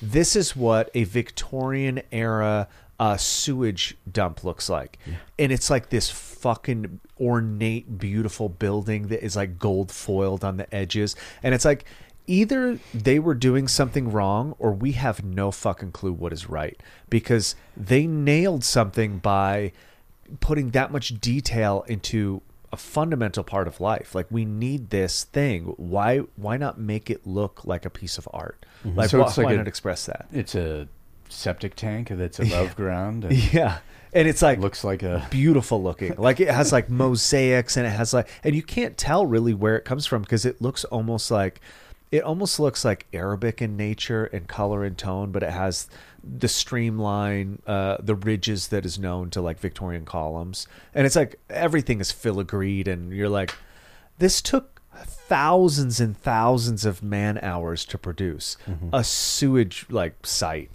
where they process human shit. Yeah. And you're like, and now we try to like hide everything and just like, well, everything is kind of, I don't know, superficial, but like it doesn't have any depth. Like, I guess that's a huge missing thing on almost everything that we do. You try to build a house these days, and we've been like, you're like, what the fuck? Like, I can push on the walls, like, this thing is not going to last 50 years, but they don't care, because I'm not going to last another 50 years or whatever. Yeah.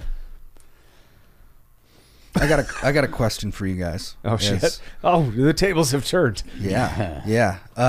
Well, for everybody. But How important do you think it is in the human experience to have being an artist as a part of your ethos in the human experience?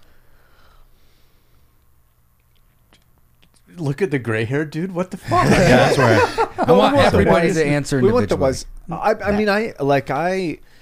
I've changed like my mind on this concept because my entire life I haven't considered myself artistic.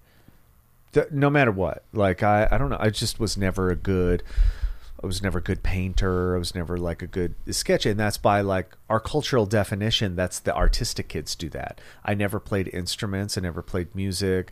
I was, I was like fascinated with like physical art, like doing like motion. Like I was always doing backflips and, you know, that kind of stuff, but that wasn't seen as art. And so it took me almost my entire life to get to the point where like, oh no, okay, like, art is a process. Like it is the creative process. It's about whether you want to call it channeling or whatever. It's about this intention to make something that doesn't exist yet. Whether that's a combination of things that already exist or it's something inherently non-existent and you have to imagine it. And you're like, oh, I guess that is what I do. Like I imagine something that I want and then I create it. You're like, oh shit, humans are like miniature gods, right? Like we're just not all powerful or all knowing. We're like all ignorant miniature gods, which is kind of a... I'm putting that in my Instagram bio. miniature god. It shows just like a tiny little 8-pound god. Middle name, ignorant. And then I think once I like rationalized that, it gave my creation process more power because it like solidified the fact that I deserve to make something out of this life. And that is the art process. Like since I've discovered music and started playing, that has really solidified in me unapologetic take at like whatever I want to spend my time doing, that's an act of art, right? Like, and if it's not worth doing. Like if I can't make it beautiful, then why the fuck would I do it?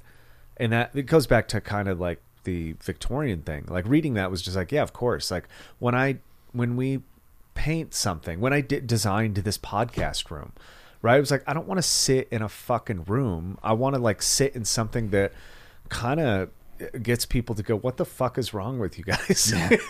Ta-da! Why didn't you use better spray mount so the acoustic tiles? Because it was toxic as fuck. So I was like, literally, I would spray one and I would run out of the building, and that's why all the like acoustic tiles are falling off the wall. But that was more of a general question, you know, in life, I guess. I run away from toxicity, or I immerse myself in it, or I am it. Yeah. I feel like, well, I think art is important. Yeah. You know, growing up with that same, you know, touch on the same thing that Michael was, you know, there's a definition of art. It's the painter, it's the sculptor, it's, you know, it's whatever the classical definition of that is necessarily limiting. And if we just switch it to creative process as the definition, then it is accessible to everyone. It's necessary for everyone, and everyone fucking does it in some way. And I think it's absolutely important to make, because to make is to give. And I also think that there's this idea of that to take something and render it more beautiful, if only to your own eye, ear, taste, whatever, then I don't see really any point of being around without that. So I think it's essential, and and you know what we've been talking about related to this, I hesitate to call it business, but we'll just say that, you know, around this business is like, oh, well, maybe we need to do some more marketing. Oh, we need to do marketing. Just maybe start. Just maybe start the marketing in order to have more financial resources so that we do have more freedom to create. Instead of thinking all the time, like, and I've been, kind of noticing it lately, is like, oh, there's a couple of projects that we can't get to because we're paying attention to some other, keep the fucking wheels on type stuff. But then I ask myself, well, if the whole point, is that there a sweet spot of social and financial comfort and creativity, like the balance between those two things? Or if we do start, like, I'm familiar with a company that, had some rather extraordinary, if accidental, success, and it changed all of the people involved in it. Mm-hmm. And so I think there's like, it's not that I'm afraid of marketing, but I would like to, I think at some point we had a really good sweet spot and we were quite productive and creative. And I don't want that to go away. Like, I don't want that the attention that had been paid to making art or useful objects, artifacts, whatever, developing useful ideas. I would hate it if a significant amount of that energy was drawn off by the act of marketing and still prevented that creative process from happening. Mm-hmm. Yeah. But at least, but to be sitting in that situation where, like, creation has already happened now, to give in a more extreme way, in a more broad way, is a pretty good place to be sitting in. I feel like it's a good, yes, I agree. But you, Jariko, how about? Yeah, I had a really good answer for this like 5 minutes ago and I forgot it. I think for me, this, like, obviously art is important. It's like it's a channel into somebody else's, like you said, it's how people give, and depending on their talents, and then depending on, also, there's just systems. There are systems in place in the world, and there have been for thousands of years, where you may be the best sculptor, painter, sketch artist, whatever, and no one will ever see it. But depending on how accessible you make your art, it can bring people a lot of happiness. That's super important. But I think from kind of a selfish, for me, selfishly lately, or like in the last few years of my life, I use art, whether it's photography or drawing or whatever medium you want to talk about, it's a means for me to be the new guy again. And I think that keeps your brain healthy, to always be the new guy in something. And then also, I've talked a lot today about vulnerability. It's a way that it's something that forces you to be vulnerable. Like, show your belly. You take a picture and you show it to somebody. It's like, ugh. Yeah. Like, you sketch something, you write a poem, you do whatever, and you show it to someone. It's like, that's forcing you to pull down all those blockers to, like, what could be happiness, right? So the more vulnerable you are with people, I think the more happiness you can get. Yeah, you can also fall on your face and get told you're a piece of shit, but, like, it's being vulnerable is the true path to experiencing happiness. Answer your own question, whatever that question was. Yeah, now. yeah. So I think it's absolutely vital. Like, I hate this word artist, right? Because when we're growing up, it's always attached to, like, first, like, fucking finger painting and playing with putty in a certain class. And so it gets connotations as we grow, and it almost becomes, like, natural that we kind of move away from that, because it seems childish to do those things as we get older, or we look at, like, artists are just weirdos and they don't. But I think, if I could just quick reframe our entire education structure, just be like, just creator, like, just to create. And I think to be a creator is the most pure thing that we can do within the human experience, is to just make something. It can be anything, or document something, to create an avenue and a medium in which this gets put out to the world, and you're giving, right? And I think specifically when it comes to, I hear all the time, like, guys getting out of the military and they're like, I don't know what to do. The collegiate system is so convoluted, and there's so many opinions about that, and everything's in a box already when you get there. If you were to just take an endeavor and walk down the route of saying, I'm going to be a creator, and because you're not going to try and create something unless you're like putting a ton of personal passion into it. And when you start putting personal passion into things, it restructures your brain and intrinsically allows you to understand what you're super passionate about.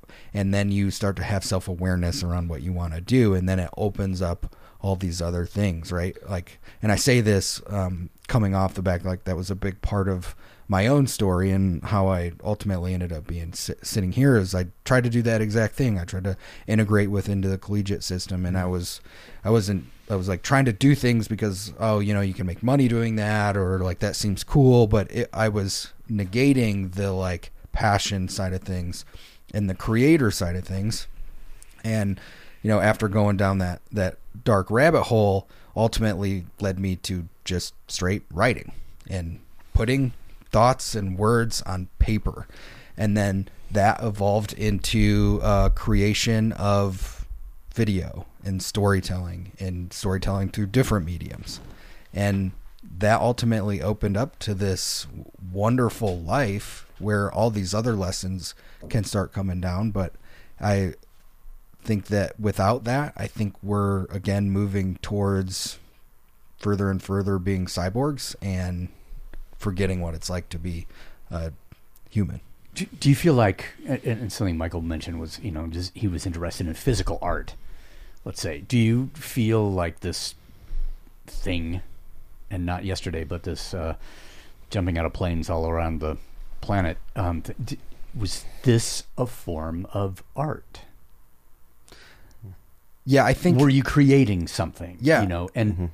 Yeah, I think you could 100% say that, because we created a documentation of an experience of this group of people who were trying to do this quote unquote extreme thing. But when you peel back the veil on that, the reasoning behind that was to make that veil thin, to have a human experience. Mm-hmm. And like when Aaron first told me what was planned, I was like, man, there's a lot of mechanical or sort of infrastructure required to have access to this experience.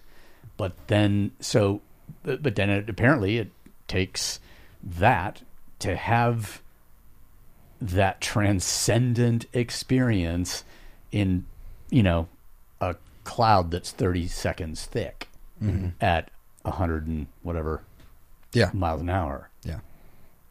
Had you asked me beforehand if this was going to be art, I would have said no. It's a stunt in order to raise awareness for a cause. But after having but experienced it, the personal connections, the things that I drew from it on a spiritual level, and then taking that, and as we're doing it, and as we're unpacking it now in the post, of realizing that this is like something that is really important, and like sharing with people that you can experience things you didn't think you ever would again, right? Like I experienced bonds with these other guys that I did this with that I didn't think I would experience again. Yeah. I experienced these spiritual moments that I didn't think were possible in my like lucid mind, right? So now it becomes the challenge in the post is how do we share it, right? How do I explain this? And it goes back, it's funny, I just kind of had a memory unlock of there was a point in time in Peru, when I was kind of out of the pain cave, and I was thinking like how, like, I got a lot of messaging during my ceremonies that you're a storyteller. Mm-hmm. And there was one very vivid moment. I was actually taking a piss, where it came through that, like, a lot of times when we have these experiences, people say it's hard to explain, can't be explained, can't explain, inexplicable. Fucking try, man. I had like a bing moment where it was like, you can, like, perfect. You have to at least try. Like, so for us now, the art for me is explaining the inexplicable, telling the story of this thing that you can't really describe, but at least maybe getting something out there that inspires other people, especially other people from our communities, to realize, like, dude, like, these things aren't over. Like, you can keep plugging away. You know, I see people in my life, like people I really fucking care about, that have kind of just like been like, those were the glory days. And I'm like, fuck, man, that sucks.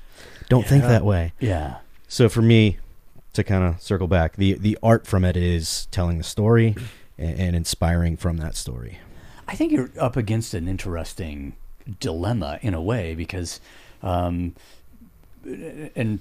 one of you will have to explain in detail in a second, you know, but this idea of, you know, we're going to jump out of an airplane and land, you know, over 7 continents and land on 7 continents in 7 days or whatever that.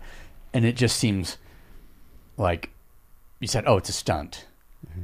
And then if you handed over control of the documentary to somebody else, that's how it would be portrayed. You know, it'd be these thrill seekers, these former, you know, veterans, or these veterans, excuse me, you know, trying to recover the intensity of the experiences they had in the past. And here they join together again over, you know, blah, blah, blah. Yeah. And because, you know, they could probably think they could sell some shit on the back of that, but it is unuseful.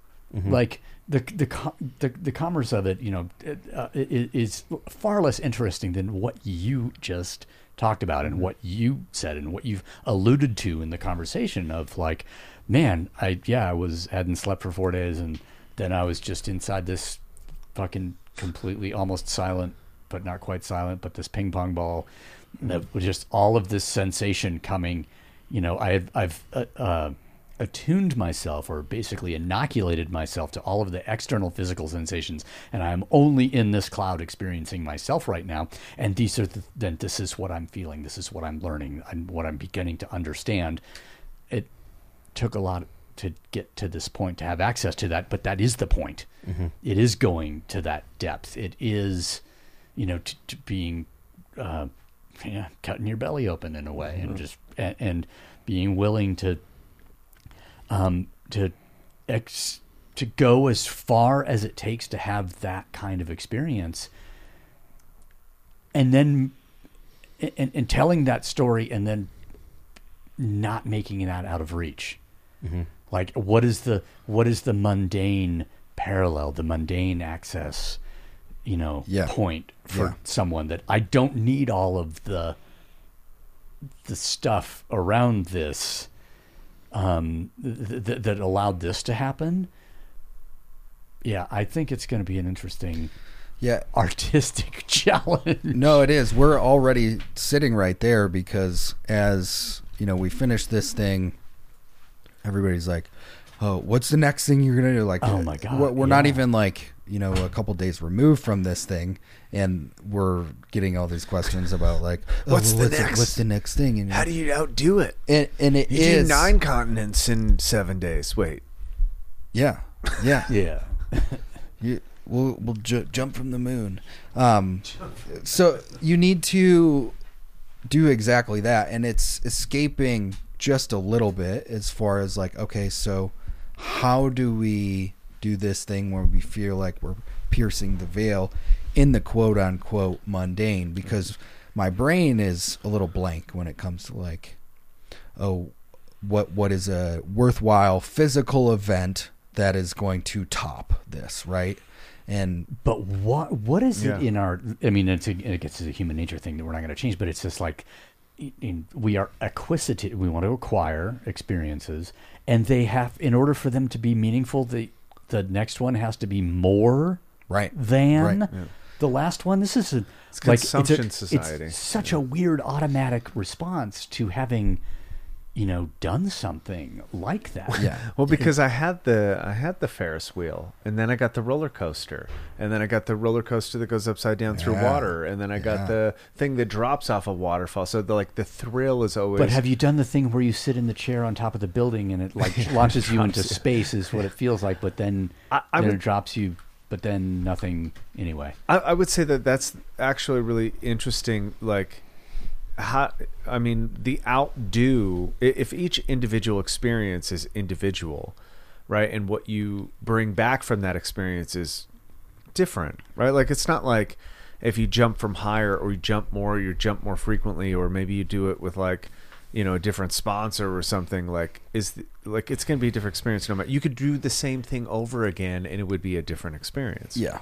And I think that's Jariko's and I's kind of challenge right now as we move forward into this, is to how do we take this thing and how do we turn that into a give momentum type of thing, to where it's like, all right, let's just be honest. We've been skydiving for a little bit now.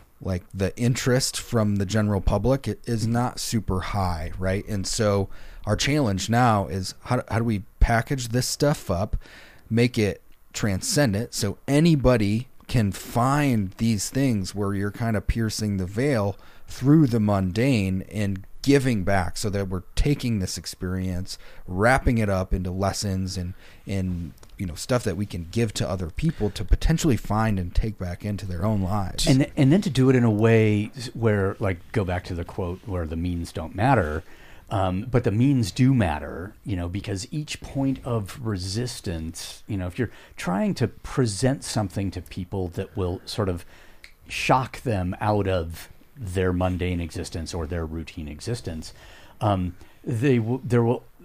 every little thing becomes a point of resistance, that they experience, so they don't have to confront a lack of knowledge, or they don't have to, say that I don't know, but I want to know, and that this is interesting. And because I think that skydiving is one of those, any of the, I think it goes back to this avoidance of risk. Anything that presents some risk is a barrier between someone who doesn't do the activity and the lessons that could be learned by that activity, or another activity that doesn't involve that risk. So if you put up, I'm not a climber, I don't want to be I can't have access to those lessons, or I can't understand that because it involved, spearfishing or, some activity. And so I think you have this challenge of this is the means that we used in order to have these experiences and learn these lessons, but they are also available to everybody. Yeah. To people who are looking for it. I think that's maybe that's the hard part. And this starts with the human nature problem, the societal problem. I think that might be weighing of a problem that you guys might be trying to figure out is how do we package this and make it a thing, and I think that's hard for us to conceptualize too, because when a lot of what we do, for lack of a better term, is we scream into a lot of caves, which is to say there's a lot of expression that is not digested by other people. 90% of what we do will never be seen or heard by another person, and that's part of the practice. I think what we can do, and I would be confident enough to say that what we offer when we do something like a symposium or an event is a one-off event. It's not recorded. It's not. It's being consumed by whoever's in the room, but it's not repeated. It is not a thing. The only reason we're able to do that is because we have a lot of practice expressing our art in private and to nobody. I was thinking about it the other day because I was upstairs playing on this new didgeridoo that I got. This is fucking ridiculous, but I'm trying to get one breath for an hour, one cycle for an hour. So that's like what I'm working on, to get like this one cycle for an hour. And right now I get it for like 20 something minutes, pretty close to. And there's what does that mean? An uninterrupted so flow of breath in and out. Yeah. So a continuous cycle uninterrupted for an hour would be. So the didgeridoo's making noise that whole time. The whole time. Okay. I never break contact with it. So you're setting up a vibration basically, and you're like continuing that vibration. What's really strange is the only way you can really do it is through your attention.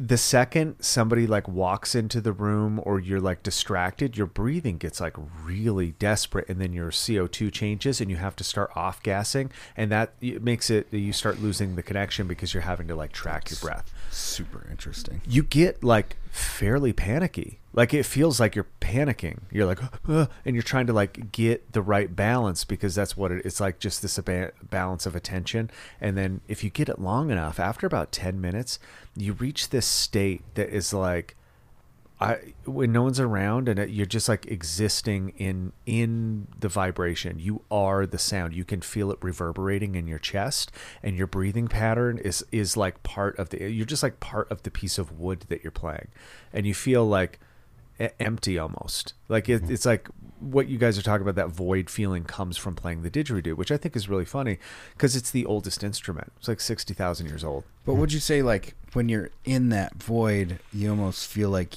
you're a part of something else? For sure. Yeah, this sounds really weird, but when I started playing the didgeridoo, didgeridoo stuff started coming to me. Like people started like, and without it, like it was not, it sounds stupid, but people started giving me books on like Aboriginal traditions. And I was like, what the fuck is this? And they're like, here, I just thought you'd like it. It's a cool book. And I'd be like, what the fuck? Like, okay. It's like somebody throwing a boomerang at you. And you'd be like, what the fuck, man? And you're like, I thought you liked that stuff. And you're like, I do, but don't throw a boomerang at me. It's like, and so it just started like coming into this tradition. What I realized is that for 40,000 years, this art of playing this instrument and all the things that come along with it were passed down, but nothing was ever recorded. Nothing was ever consumed except for the people that were around it, and that was important enough to survive millennia, right? Like it's like, that's what I feel when I play it, is that I'm partaking in this practice that is ultimately good for you, but good for others too. Like when you play it for another person, besides Erin, because she's a little bit sensitive, she'll like vomit. It's like super powerful for her. Like she has to like leave the room sometimes.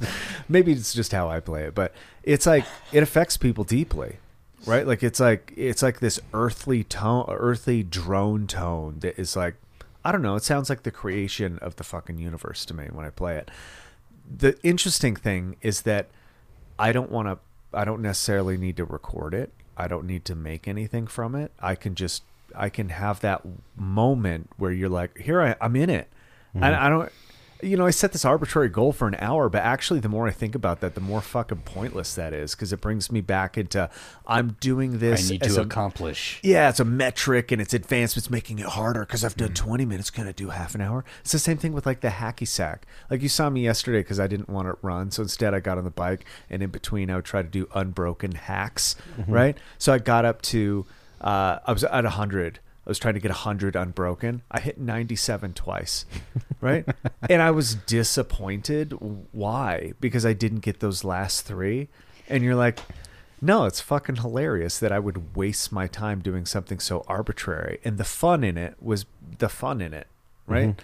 That is, it's harder and harder for me to rationalize, because everything we have to do has to have like a reason, right? Like we're in it now, like, oh God, we got to get this book out because, the business, and we need, now that the fiscal year has ended, we need to start doing all this stuff that's responsible, fiduciary responsibility. And we shouldn't do the cookbook right now because we should wait because that's a passion project. And you're like, man, this is really interrupting my buzz, man. This is really but it is killing it. It's a fascinating, like you just drew a parallel here with something that, and I want to circle back to that human nature thing about like the, hey, what's next, guys? And you're like, well, we're still doing we're still in this one. There is not a next. We're still in this, even though, an observer's perception might be that the thing has ended. But we're still in it. We can't even assimilate. Reason that we can't talk about it right now is because we haven't assimilated it yet. We're still having this experience. And I think part of the issue with our business is that we finish a project. I finished Refuge, and it was like, all right, right into the next thing, and you forget about like, oh, there's this thing that was actually, it had great value to me to make it. It could have great value to others to, have their own experience with it. But we stopped talking about it. We're not going to print another run of it, because that's so 2019 or 18 or 7, whatever it was. And you mentioned Poison, and now we're like deliberating, like, are we going to do another printing of it? Because we're over it, man. Because we're on to the next thing. Yeah. And we still haven't finished experiencing this thing, but there is some kind of pressure from the system that also involves human nature, to always be moving. That's an interesting thing of like tribal culture, and specifically for like warriors. And it's been talked about by people like, ancient tribes didn't have PTSD, and like war didn't bother them because they would come back and they would have a ceremony and it would be flushed out, and they would tell all their war stories, and then it was over. Right.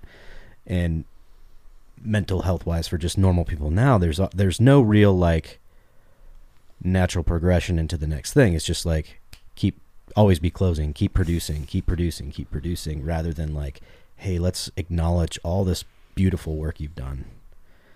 Really let everybody experience it, let you feel appreciated for it, and then just go into another natural cycle. Once you go to the creative well and you take all, you drain it, essentially. You pull up all the water out of this well. If you allow yourself to stay in that experience, then you don't hate yourself for your lack of productive ability or your lack of creativity. Like, I haven't written. Fuck, is it gone? What if I can't do it again? Yeah. What if I shot my wad, and there is no more? Because maybe that is a side effect of that same thing that you're talking about, of like the glory days. Like, we're always afraid that the best thing that we've done is behind us. So we're constantly trying to make the new thing that becomes the next best thing. Yeah. But it is all a thing. And none of it really matters. Like, it's really not important. It's important that you keep creating. And I don't think you can create organically. You can't create from the spot that matters if you are trying to do it. Right? It can't be forced. And that's one of the things where, like, it's frustrating because I need to get this done. I put a deadline on it. I told people I was going to do it. And you're like, but it's not ready. You're like, the creative process is not even begun, actually. And so you have to let a lot of the stuff that we do sometimes, it's just like, sorry, it's getting pushed. Like, we said a year, we meant 2 or 3. It gets done when it gets done, because that being true to the creative process and knowing that you did the best that you could in the moment, I think is important. And then if you're going to create again, I think you need to process. This is what most people will continue to get wrong about psychedelic use, especially like ceremonial psychedelic use, is that the peak experience that you have under the influence of whatever substance, that is a flyby of the place that you want to go. But the place you want to go is the integrative process, right? It's like, I take it as like, people used to say that psychedelics were taking the elevator. I don't think that's true. I think the place that most people want to go is this elevated position that has good insight and good perspective, which is what we would call mind expanding. Like, my perception is greater, which is to say that my attention is behind me and I can see a greater perspective around me. That gives you insight and whatnot. So we conceptualize that by like, oh yeah, building, and you could walk. That's like if you sit and meditate every day, it's like taking the stairs. And if you take LSD, it's like an elevator. And I go, not really. It's like a slingshot, right? You're like fly by it, you see what's possible. The integration is knowing at least that's the place you want to be, so then you can start taking the stairs and it makes it worth it. So most people have these peak experiences thinking that the peak experiences are the thing, but it's actually the integration that's the thing. It's like, I saw who I could be. I saw what I was doing wrong. I realized the feeling that I want to have in my life. Now it's my job to actually go foster that. Mm-hmm. And I think once you make something, it's your job to foster the feeling and integrate what all of the things making it led to. And to also start having these other experiences that will lead to the next creation, which has this undulating effect, right? And now when I look at it, it's like, well, these waves, these up and down waves, these cycles are so profound that we base all of our physical training off of it. We base all of our seasons off of it. We base our living off of it. Light, day, night, no food, sleep, no sleep. We start undulating these cycles because there's a reciprocal nature to all of it. It will come in cycles. And so you don't create, you experience, and then you create, and then you experience, and then you give, and then you take. And it's like everything is just kind of wave. And if you're patient, it waves systematically, right? If you I don't know, do justice to your creation, I guess would be the best way to put it. Like we should not be done processing poison. It's too much to actually process. In fact, the integration from making that book probably hasn't even started yet. Right? And we just are fucking human, and we're like, what's the next thing? Oh, we're gonna get my hands in. Where's the Ferris wheel? Where's the roller coaster? I want to go off the next jump. Yeah, it was very much, you said slingshot. The vision I immediately got was like sitting in a dark room with a flashlight. And the psychedelic experience is like, it's showing you all these things real quick, right? And you get these paths to this other stuff that you didn't know existed yet. Yeah. And then that afterward, that's when you're like, oh, I got to go look at that. Like, I saw something on that wall over there that was unique and different and nothing I've ever seen before. I need to go spend time with that thing. And I would say that the creative process is just like how you just like explained. It's like a flash, a blip. Like the only reason I've become so addicted to like playing instruments, drums or whatever, didgeridoo specifically, is because in one moment I felt what was possible in a single tone. Right? The tone hit and I went, oh, that's what I'm seeking for, and I can't hit it again. Like, I can't do it consciously.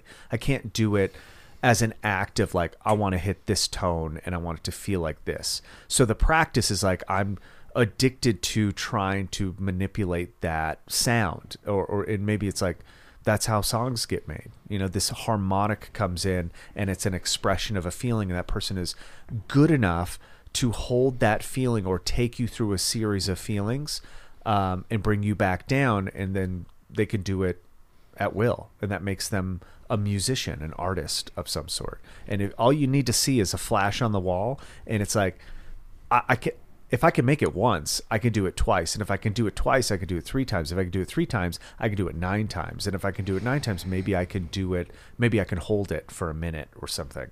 And you're like, it's potential, like seeing potential. And then going back to your mundane life, knowing that what your potential is, and then it changes your mundane life, because now I'm waking up and it's for a reason, and I'm eating for a purpose, and I'm training because I realized my potential. I saw a flash of it, and I want to, the true artist like creates themselves, right? They see their potential and they manifest that. They like change their life so that they create themselves. Yeah. Miniature little god. Yeah. Miniature. That, and I think thematically coming back to it is like, I said the other day, I was like, I kind of feel a little bored being back. And then I was like, why did I say that? What was the thing? Like, is that true? And obviously it's hard to do something like that and then come back to mundane life and, have the same sort of feelings. But I think that lesson in and of itself is the most important lesson, to reintegrate those types of feelings into the mundane. I love the hacky sack thing because I'm such a big fan of that saying, the way you do anything is the way you do everything. And like, So if you are going to play hacky sack, of course you're going to try and see how many you can hit in a row. And you could apply that specific thing to anything else in your life. And then all of a sudden the mundane thing of hitting the hacky sack over and over again becomes almost transcendent, because all of these things have to be perfectly aligned, which is exactly what that trip was, in order to provide you a sense of unmundaneness. And but then you're like, wait, I got the unmundaneness through the mundane. You're like, mind's blown, and then here we go, and anything can become amazing. How can you just like explain what the whole concept was behind it? Just like when you started, how did it come about? Who decided who to get who involved in like the whole 7 Jump Series thing? Because I think it's like just fundamentally we've been skipping around it. I think people know because we've talked about it a little bit, but so the 777 was it's skydiving the 7 continents as fast as possible. So 7 continents, 7 skydives, 7 days was the goal going into it was 7 days, because the old record was like 7.5 months. So like it really didn't exist. A bunch of guys and gals have tried it over the years, and it just never got off the ground. They didn't even. But there was a plan. There was a plan. Okay. They trained for it. Maybe they did a jump or two, but it never really took off. The most kind of like relevant skydiving and continent record was a guy from the UK did 6 continents in like 8 days. And that was in like 2014, 1994. Oh, okay. There was a 4 in there. I don't remember. So it's kind of a thing that's very possible, but people all kind of thought it was impossible to break this thing. So a couple of guys, Navy guys, one's Andy Stumpf, good friend of ours. He had other world records in like wingsuiting, skydiving stuff. Very experienced skydiver. And a guy named Mike Sorelli, another Navy guy. They have a company entity called Legacy Expeditions, which does skydives in cool places. So they skydived at Everest, you know, and they wanted to take this on, this challenge, this world record.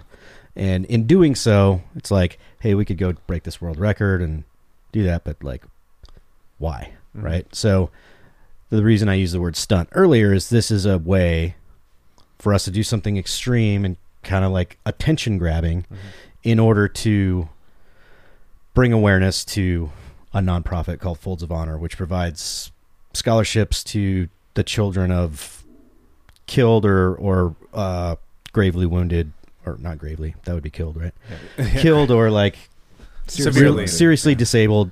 So the Gold Star kids, right? Yeah. Okay. Yeah. Okay. We've had 2 of them on here. We've talked about some of their experiences on here. I didn't know about it before that, so that's pretty cool. Yeah. So it was our way of just doing something extreme to bring attention and awareness to this organization. So the scheme of maneuver of it was getting. They started I think they started about 18 months prior to execution of just. I mean, it's going to cost money. So getting sponsors, and then starting just the logistical planning of it, and building the team. Yeah. And then, I don't know, about 6 months out, once all the kind of sponsors had been laid on, built the team, then we started training, right? So Logan and I are by far the most junior skydivers in the group. Most of them were, you know, thousands and thousands and thousands of skydive guys. Yeah. We just, right before we left, we attained the license we needed to actually participate and jump in the places we were going. Shit. Yeah, like by the hair on our chinny chin chin. So that's pretty awesome. Yeah.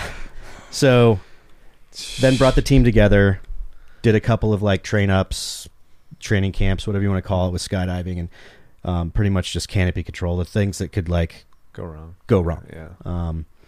And then the scheme of maneuver from there was just starting in Antarctica. Because that's like the hardest place to get to, right? Yeah. So and also it's the way Antarctica works and where we were, which is Union Glacier Camp. It's about 800 kilometers or miles inland. I can't remember, but it's basically the furthest inland point where you can land a heavy, like land an Aleutian or a 757, because they have a blue ice runway, which is just ice that has no air in it, I think. So that's where we went, and there's only a rotator in and out of there every 6 days. So we flew in on the rotator. As soon as we had a weather window, we jumped, right? Just to get one in the can and make sure we got one. Yeah.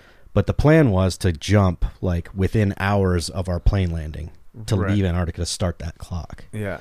So again, when we talked about like everything went right, like it could not have gone more right in that the plane to come and pick us up like got delayed a little bit, which then pushed us into a better weather window. Yeah. And we pretty much jumped in Antarctica, our second jump. Yeah. Threw our parachutes and laundry bags. We didn't even repack them yet and got on that plane. Like I was still wearing my jump kit when I got on the plane to leave. So that was Antarctica, and then Logan can go into some of the other ones.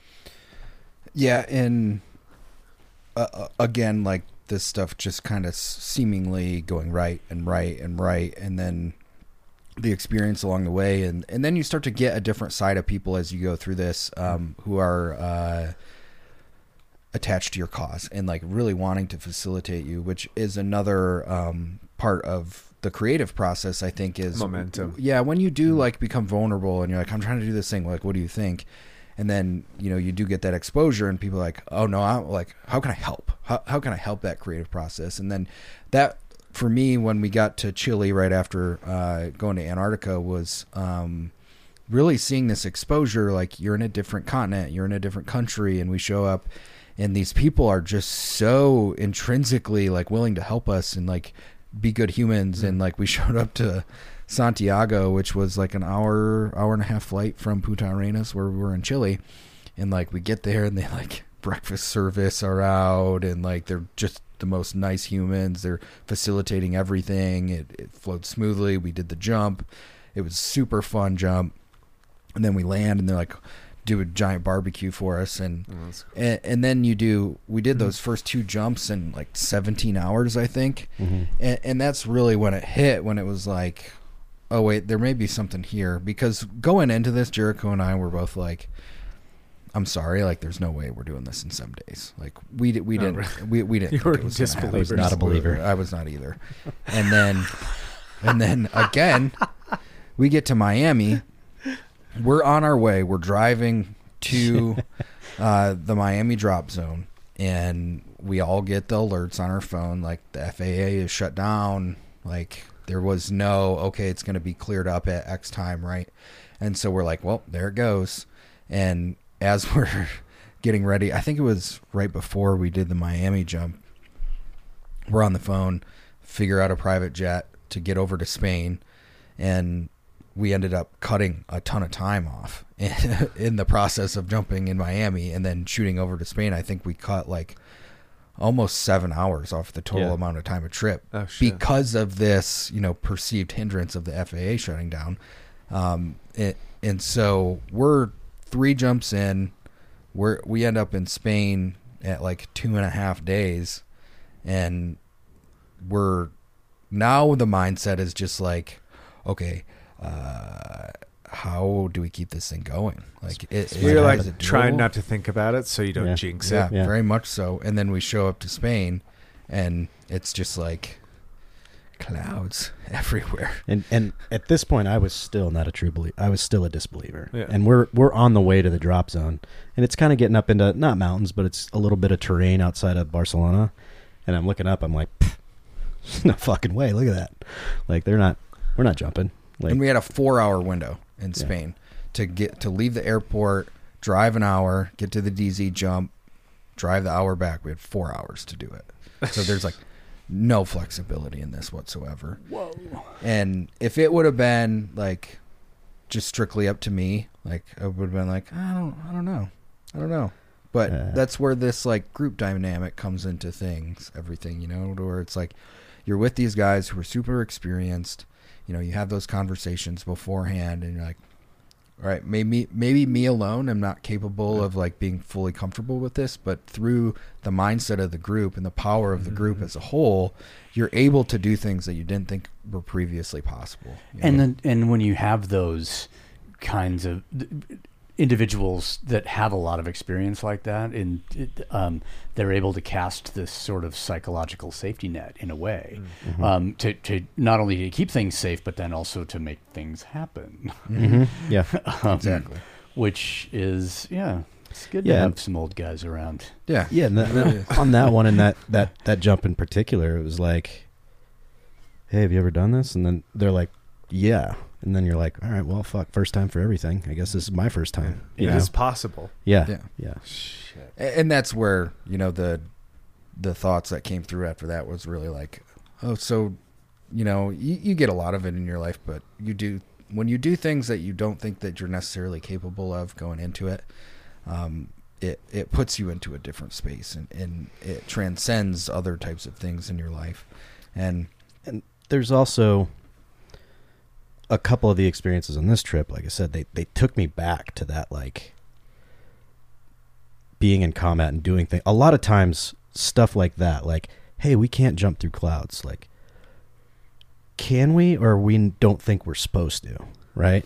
And there's, like, so many of those things. Like, our boss, Evan, one of his best stories is, like, he was in Iraq on his first deployment and just drove his truck into the opposite lane of traffic and just started driving against the grain of traffic. And he's like, I can do whatever the fuck I want, right? So once you get to that place in all these activities, like, yeah, I can do that. It's fucking not that big a deal. It's I'm going to Elon Musk the fuck out of this. Yeah, exactly. Like, whoa, fuck, that's a big deal. Like, is it? Like, I did it. It was fine. Other people do it all the time.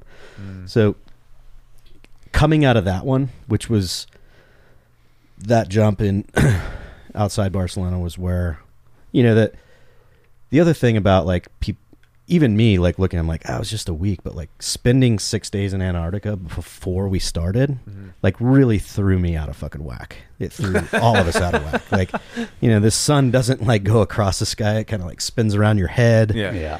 It was just, when we left there, I was like, I'm ready to get the fuck out of here. It's like Alien. Yeah, it's like being on another planet. Yeah. And we had this guy, Jim, who was the guy who had the previous record. He was with us to break his old tandem record. So he was being tandemed by a member of the team named Nick Cush. So when we were leaving, and he's an adventurer. He went to the bottom of the, what is it called, Marianas Trench? Yep. Oh, shit. He does shit, like, crazy shit all the time. And this was his third or fourth trip to Antarctica. And he, like, before he came up, he was like, we're all asking him questions about how it's going to be. He's like, you know how many times I've wanted to go to Antarctica? It's like, once. And this is how many times I've actually been. Yeah. Like, it did. I mean, amazing fucking experience. Like, so few people, less than 40 people have skydived in Antarctica, we learned when we were down there. Oh, no shit. History. No kidding. 3 of them died. So it's like, I don't want to say it like, Antarctica sucks, because, like, fuck, it was so great to be able to do that. Yeah. But, dude, Antarctica sucks. Like, there's a reason there's nothing down there. There's no moss, there's no birds, there's no bugs, there's no fucking life where we were, at least. Stark.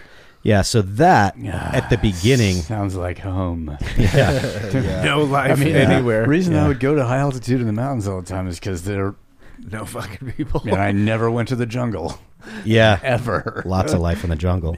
Too much. And lots of stuff that wants to kill you. For me, things that, anyway, I had we shared a little bit about the Antarctic experience. I never got inland, but it's a really unusual feeling. It is. And you feel that you're down there. Like, you can feel it. Like, I don't know Gravity if you feel is different or something. Yeah, there's something about it. So, even though it is a little bit empowering to be in such a remote place. Yeah. Because you're very much in awe that your life experience has brought you to this extremely remote and desolate, and that humans have figured this out, like how to make life down there or to allow it to survive. Yeah. And it was really interesting because a lot of the other people were there outside of the climbers and the people trying to expedition to the South Pole were primarily people that were with NASA or trying to do things in space. Yeah. So you were like, oh, this is like the best testing ground that you can get in order to, like, be successful years in the future on other planets and stuff like that. Like, there was one girl, I tried to keep with her. She was so excited about what she was telling me, but I was just like, I don't want to have this conversation with you. But she was essentially developing AI for a certain type of environmental instrument that would allow the AI to be able to communicate on. They're doing a Titan like trip to Titan, Saturn's one of Saturn's moons, in like 2028. And she's like, yeah, you can totally like sponsor and be a part of this if you want, and like be integrated within the AI and everything. I'm like, it's really interesting what you're doing. I'm gonna go get some wine from. It makes no difference cafeteria. if I listen to you or I play Halo. Like they're the same thing at this point. Yeah, exactly. It's all a video game. And then what was funny about her is then at the end of it, she's like, I have to go place this like sensor thing, blah blah blah. And I was like, oh man, this must be some legit. It was just a Kestrel. Yeah. With like a fucking little fucking like memory card on it. Shit. Yeah. I was like, fucking sweet. But that being said, there are people like that was one of the really cool things about Antarctica, like you said, is just the fucking weirdos down there. Like that are just like, wow, everybody down there is really, really, really fucking good at something. That I was gonna say is like it maybe would just be cool because there's no RV camper kind of people down there. Yeah. You know what I'm talking about. Yeah. No offense, but also people that use RVs to camp with, they're a certain type. They only go where it's comfortable. They only go where there's hookups. Yeah. And so you like go to a place where you can't make it here, motherfucker. You like sleeping in a weird tent.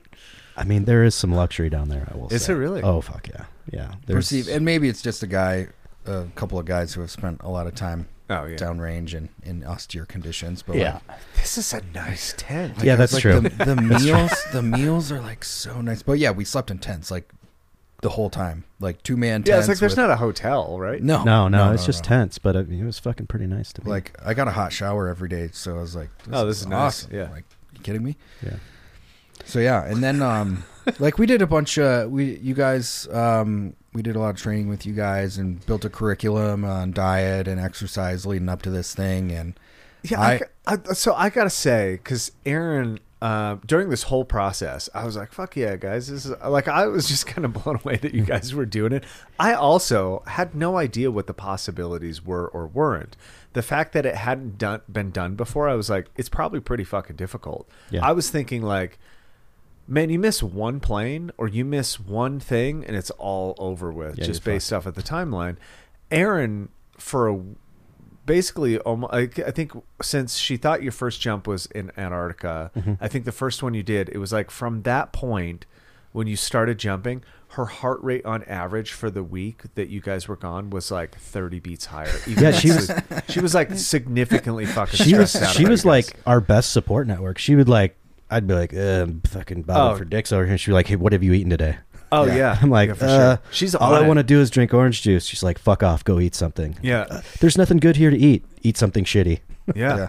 Perfect. Yeah, she did not. She was just like, you need to hydrate. You need to like. She was talking to me about it, and she'd be like, "What do you think? Like, should they eat this? Should they eat that? What's it?" And I'm like, I don't know, man. Like, I would probably be in your same status. Just be like, "Fuck it, give me candy, and I'll just sit in this coma." Yeah. Well, she also probably. I had to be like the food poisoning police in a couple of locations. Because dudes, they're like ordering. I'm like, what the fuck did you just order? Like, I got a salad. It's hell. I'm like, we're in motherfucking Egypt, bro. Yeah. You're gonna get fucking machine gun ass if you eat greens here, bro. Machine gun. Yeah, dude. So I was like, even if they wash it with iodine water, it was still fertilized with human feces. So. So like, Logan and I were kind of the like unofficial fucking nutritionists on the trip, but all we were doing is dumping cayenne on everybody's. No, we were just regurgitating the shit that Aaron was telling us through DMs. But it worked. Like I was strict with like the electrolytes. I didn't know how much of a huge difference that made. Well, the salt electrolytes specifically, but like doing one of those to start and end the day made a huge difference. Start and end the day, like there was a start and a stop. Yeah, it was like but for me, Egypt was really the physical and emotional climax of this thing. And when I say that, as soon as we got into Cairo, it was like everything became harder. Dealing with the people took longer. And it was like, it's when the process of getting to the thing that we're trying to do became very much a pain in the ass in every way, shape, and form. Is that 20%? Yep. Yep. And the jump over the pyramids was awe-inspiring. Oh, dude, the video from it and the pictures that we've seen from it are fucking insane. I remember there wasn't a jump where I was just so much like, holy fuck, I can't believe this is happening. I can't believe. Yeah. And I'm like, I'm doing things in the air under canopy. I'm like, oh my God, I have to like go directly over the top of the Grand Pyramid. And I'm looking down at the top of the pyramid in between my feet. And I'm just like very conscious in the moment of like, how am I ever going to fucking top this thing, you know? And I remember landing because there's this giant ledge right next to the Grand Pyramid that's like 100 feet down because it's the urban sprawl is like right up to the pyramids now. And there's this shitty ass golf course right next to the pyramids, and that's where we landed. It's all mulligans. But there's all these crazy winds swirling around there too that you got to be very conscious of with the ledge and the pyramids and then all this urban sprawl coming through. So the winds were like very much like keeping you in the moment as to what you were trying to do. And I think everybody kind of felt that way because we landed. Like I didn't hear as many whoops and hollers and like holy shits as I did when we landed in Egypt. And it was the true, like, I think everybody after that one was very much in the mindset of the amazingness of what we were doing within that. And then that was number 5. That was number 5. Okay. And then I think you really started to see the decline in, you know, physically after sleeping on planes for that long, like your emotional stability and like how we would get along seriously started to go down after that. And Abu Dhabi was a complete shit show. And I remember. Do you think it was because Abu Dhabi is a shit show, or because it's like a big combination of your state? Yeah, it was a big combination of everything. Just such a weird place in general, you know. But we were trying to do some things that didn't make any sense for the trip as far as where we were going to land. And we were all so tired during that period. And that was the only time I was like, I'm not 100%. And like a little bit of doubt started to creep in the mind as far as capabilities go and making sure that you're sharp on stuff. And it was also, I don't know if he probably won't listen to this, but Jim, the tandem passenger, he actually got a hernia when we were in Antarctica. Oh shit! And for whatever reason, the tandem rig started opening really hard throughout that. So like in the midst of this, we finished the 5th jump, and I go on the bus after we're like recording our dispatch, and he's like in the back and looked by the dock, and like I'm like, don't got too bad. It's not too bad. So it like brought us out of everything. Yeah. It did that. And Logan's right. Abu Dhabi is where people like there was a huge dump from Cairo because it was so fucking cool. Yeah. But it did remind me of. It sounds fucking super cheesy, but it reminded me of Ranger School in that different people are going to be operating at different levels. Yeah. You know, when sleep deprivation becomes a thing, and like you saw certain people like at certain points in time from that point in the trip on to where somebody be like, you know, hey, you're supposed to be making this call right now, but you're fucking worthless. Okay, cool. Yeah. I got it. Yeah. And it was fun to watch that dynamic take hold. And it was also cool to see it happening amongst a bunch of guys who were like, you know, you go to Ranger School, you're 20, I was 19, you know, so I don't know how to control my emotions. So like when I was strong in that environment, I was like, all right, I'm going to fucking scream and yell and call people motherfuckers. But like now, like you had all these, you know, 8 of us and we're all adults, you know, and like a lot of life experience, and watching the group navigate these things as mature adults was fucking pretty cool. Yeah. Like seeing that same process happen, but with people who know how to fucking use their words. With their emotions. Yeah. You know? It's pretty cool. That's actually pretty But cool. yeah, like Abu Dhabi was just like, we were all so over it. Like we usually would be like, oh, here's the jump, you know, the plan for the jump. And Andy, I think, had kind of taken charge. He's like, let's have a shitty exit contest. Whoever can have the fucking dumbest looking shittiest exit wins. So there's like, I just like fell out of the plane, just like fucking tumbled like a dead body. Yeah. A good marker for this was I got left at the hotel that morning. Yeah. Logan got left. I was taking a shit. Yeah, Logan got left at breakfast that day, and we were about. Guys, I took like a 5-minute shit. I wasn't gone that long, and I was like, okay. Then I'd like truly understood where we were at as a group mentally with everything. Yeah, and that was, I mean, those little skills that you 1/8 of the team's missing. Yeah. Seems significant. Maybe someone should Nobody notice. noticed. Yeah. Those little like sleep deprivation skills that you learn, or I've learned, of like, we used to dummy cord shit. Like, oh, we're going to be in the fucking sticks for this long. We're going to dummy cord shit because you'll just leave something important. Like, it's not your fault.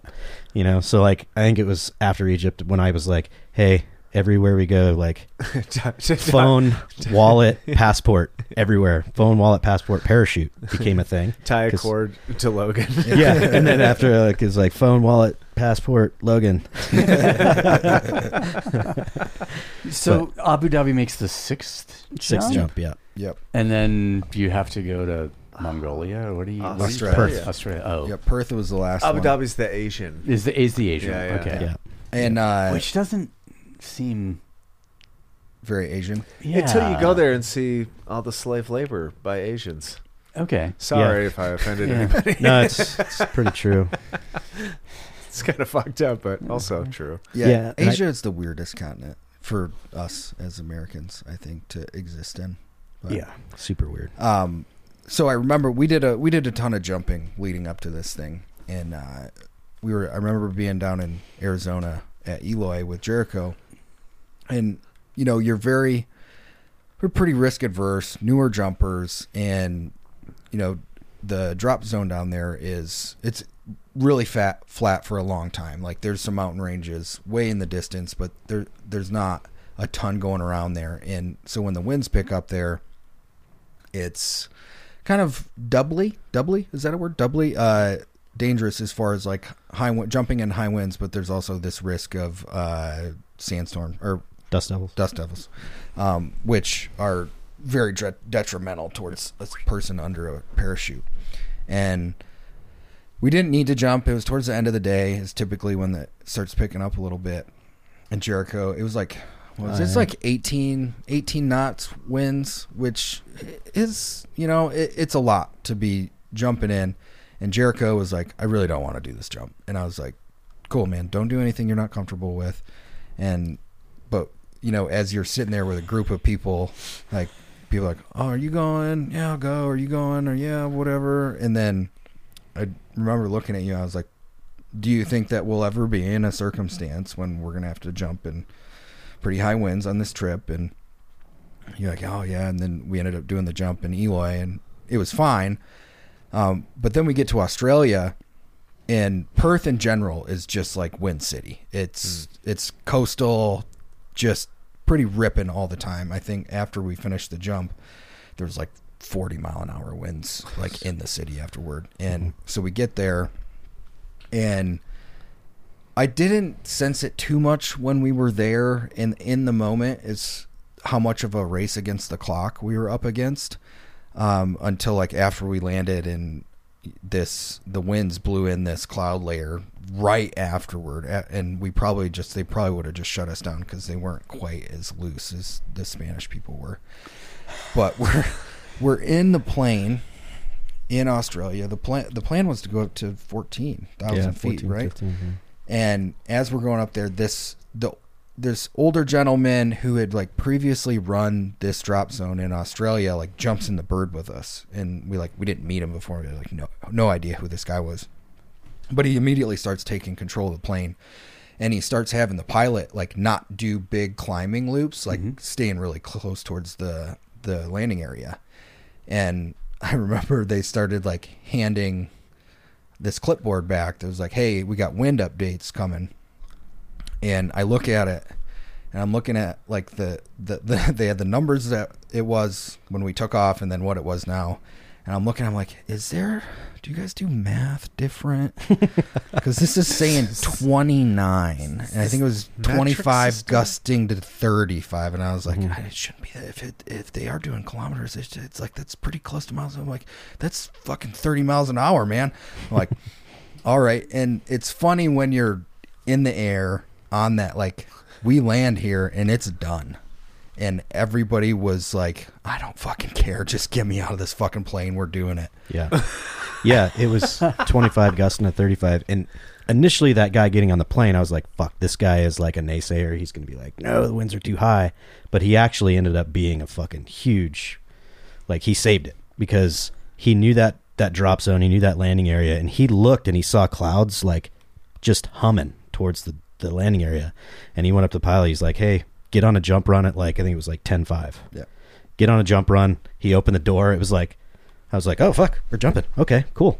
And and went out, and I remember thinking like Logan, I was like, I don't care if I break both my legs on this one. It's fucking. I'll be back as soon on as I hit Earth. Yeah. As soon as I exit this aircraft, I broke a world record. So like, fucking, let's send it. Let's go. And you would have liked to have that last jump, like, oh, we all land in the same area and we get to high five. And like, we were fucking everywhere. I'm sure. Yeah. 2 guys landed in trees. Yeah. Like, I barely made it into the clearing. Jariko I got landed dragged, good, but was just like way far away. and I got dragged pretty far too. But yeah. that's like, it was between what it was, because you do your checks at like 1,500 feet. Like, okay, which ways are the winds? Yeah. We got down completely different direction, way All stronger, crisscross. Yeah. way awkward, and you're just like, there's that feeling that I got right after we landed there, that I was like, whoa, shit, that clock was ticking real fast, and had we not had that like gusto to just get our asses out of the plane, it would have been another day, another 2 days. Yeah. Yeah, that's crazy. Man, what the fuck? That is a gnarly expedition. A true expedition. It really That's is. cool. Yeah, it's like that was an adventure. Yeah, it was. I was like, I mean, I watched it happen. I was like, staying tuned. And the whole time it was just like, these guys are fucking out of their mind. Yeah. Yeah. It's really cool that you guys got to do that.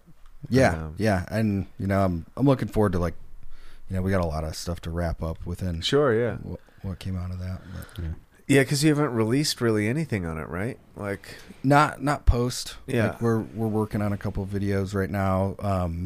There is going to be a larger document. We had a film crew with us. Yeah. I think it's gonna take at least a year for those guys to get something out. Mm-hmm. That makes sense. And we'll see thematically how that goes. But the guys working on that, the director was one of the producers on Blair Witch Project. He's the director. Oh, really? Yeah. He was the director. Yeah. He's like, here, on this next jump, I want you to take this camera, and before you go to the plane, just scream wildly and then run out the... Yeah. And then disappear. With a really runny nose. Shake the camera a little bit while you do it. It'd be pretty good. Yeah, so you're like, I mean, you guys are in a phase where you're just kind of like, what the fuck? Yeah. A lot of it is... for me, it's letting myself do justice to what we just did. Mm-hmm. Like it's easy to get wrapped up in like, oh, we got to get something out. We got to like talk about it. We got to, and what's next, all that stuff. It's for me is like, dude, that's a big fucking deal. Like, like not letting that kind of toxic humility creep in to my life right now and being like, no, dude, you just did something fucking awesome. Like, yeah. Stop trying to do more shit right now. Don't belittle what you did. Yeah, don't lose that in the quest for something more, something, to top, or, the what next, what now thing. I mean, it's because then, if you end up chasing something slightly more elusive than what you just experienced, then it ultimately transforms what you need the time. I think you're right to sit there with it and especially sit in neutrality with it, of not pure humility, but also not the hubris of it. Exactly. I think as we get these questions about what are you doing next, I think, and we start getting into like a little bit of an esoteric conversation here, but doing the thing for the right reasons, it totally felt like we were able to accomplish this thing because we were doing it for the right reasons. And it did create this vibration where you were able to get positivity from everybody you interacted with to help this thing along. And I think the big lesson moving forward and trying to do something else is like making sure that stuff is in place the next time you try and do something. So it isn't for hubris. It's not for ego. We're making sure that that right reason thing is first and foremost in our mind, as opposed to like the most, you know, biggest stunt that we can think of. Yeah. Get rid of that. Get rid of the hubris. Go back to what's going to make the biggest impact for the collective, and get the most amount of positivity funneled into that thing. Yeah, you're not trying to treat these projects like a Fast and Furious installment, right? Like, we gotta have more explosions. We gotta have more cars blow up. We're gonna have Vin Diesel and The Rock. Oh, and now Jason Momoa. It's like nonstop, and I think like that's the nature that kills a good vibe. Honestly, is like this idea that it has to be bigger and better. It just has to be different to be useful. You know, that's crazy. That's fucking. Man, that's wild. I don't want to jump out of planes. Not a lot of people do. We found out. I would like. I've never been, and I would go for sure. I think it's like something that you should probably do at some point in your life. But yeah, for me, I jumped in the military, but I only did static line, which is a whole different animal from skydiving, and I hated it. I absolutely fucking hated it. The only thing that kept me skydiving was that, like, the shame. I didn't want to quit. Yeah. Like, I would have felt like a bitch.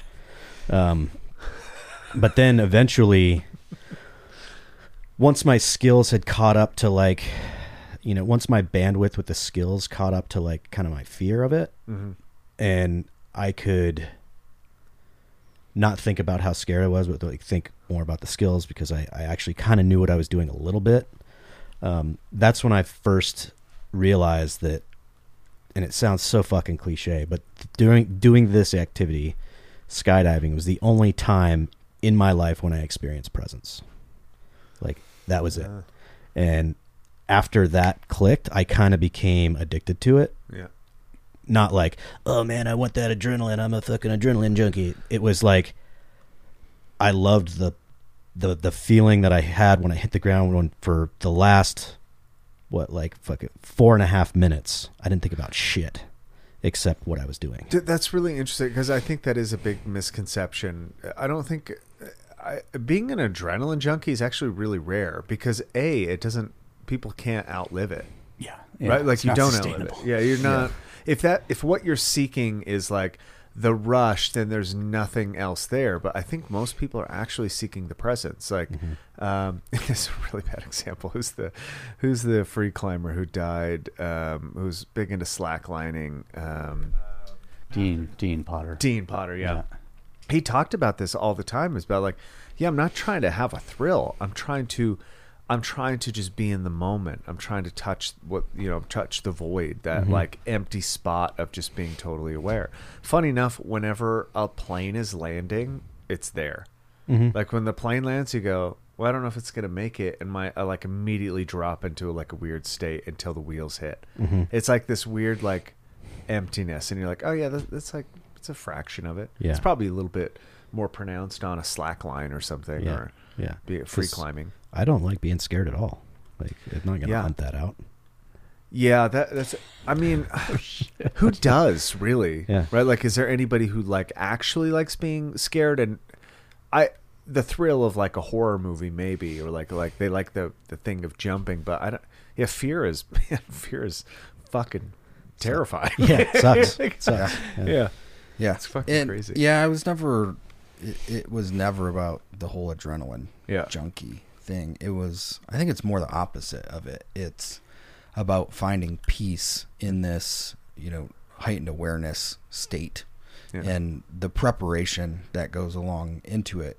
I don't think I've done anything else that, like, not that I'm like a big piece of shit or whatever, but like the amount that you need to feel like your life is in order when this activity becomes a hobby, right? Because like it is the strongest memento mori that I think you can participate in, because every single time you do this activity, you're essentially starting the death process, and you have to do a couple things to make sure you don't die.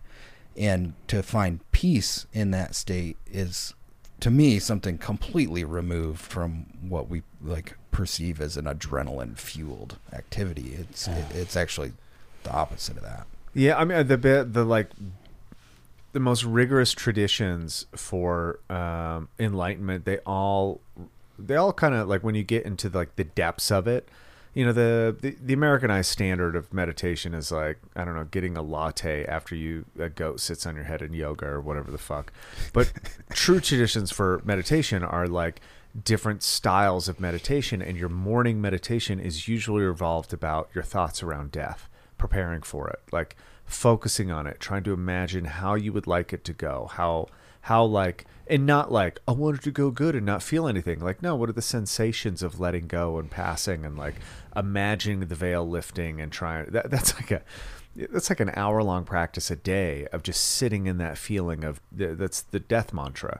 There's some chants that go along with it that are some of the most beautiful mantras you've heard. They're evocative for sure. You hear them and you know that it's not normal. You know, it's not just like church choir kind of deal. So you're like, I think that process about like, oh, I'm preparing for death. You're like, the best thinkers in the world do that almost every day if they can, you know, and they have maybe the easiest time letting go. Even Erin said this the other day. She's like, I finally figured out what I'm afraid of with death. And I was like, okay, like the death part? She's like, no, I'm afraid actually I won't be able to pass over. And I was like, oh yeah, that makes sense. Also, you mean you're afraid that you would keep on living? Yeah. But the joke is kind of like, no, there is this. I think we've seen it in people. If you've ever like, you know, joined people or like witnessed their death process, there is definitely this very difficult part of detaching from whatever this existence is and then passing.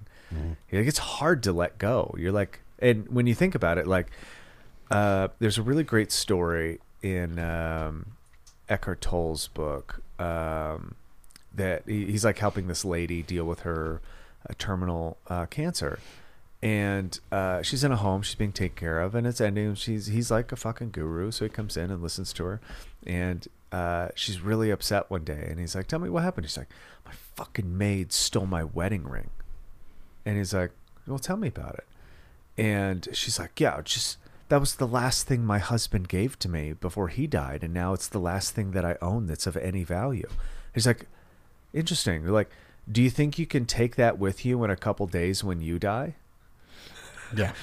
And it was just like, oh shit, like that, we cling to everything material to try to stay planted. And the idea isn't that like you shouldn't think that things are valuable. The idea is that attachment is like, it's going to hold you back, right? From change, from process, from transition, from I would hate to say evolution or progression because that's a bad word, so I'll stay away from it. But so, like this, yeah, like everything is changing all the time. The fact that we think that it's not is the illusion, and you know that can stop you. So I think that's it. I think in that respect, man, skydiving sounds awesome as a process.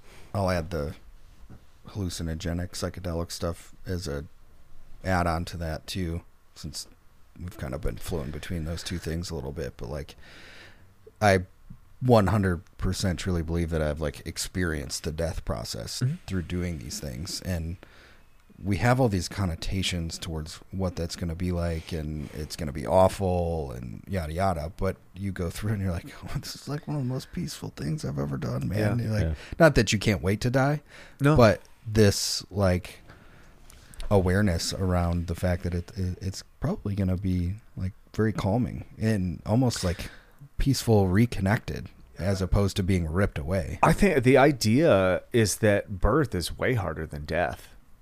Like coming into existence is rough, man, because you're collapsing all of pure conscious experience down into a narrow vision or tunnel or like just sense perception.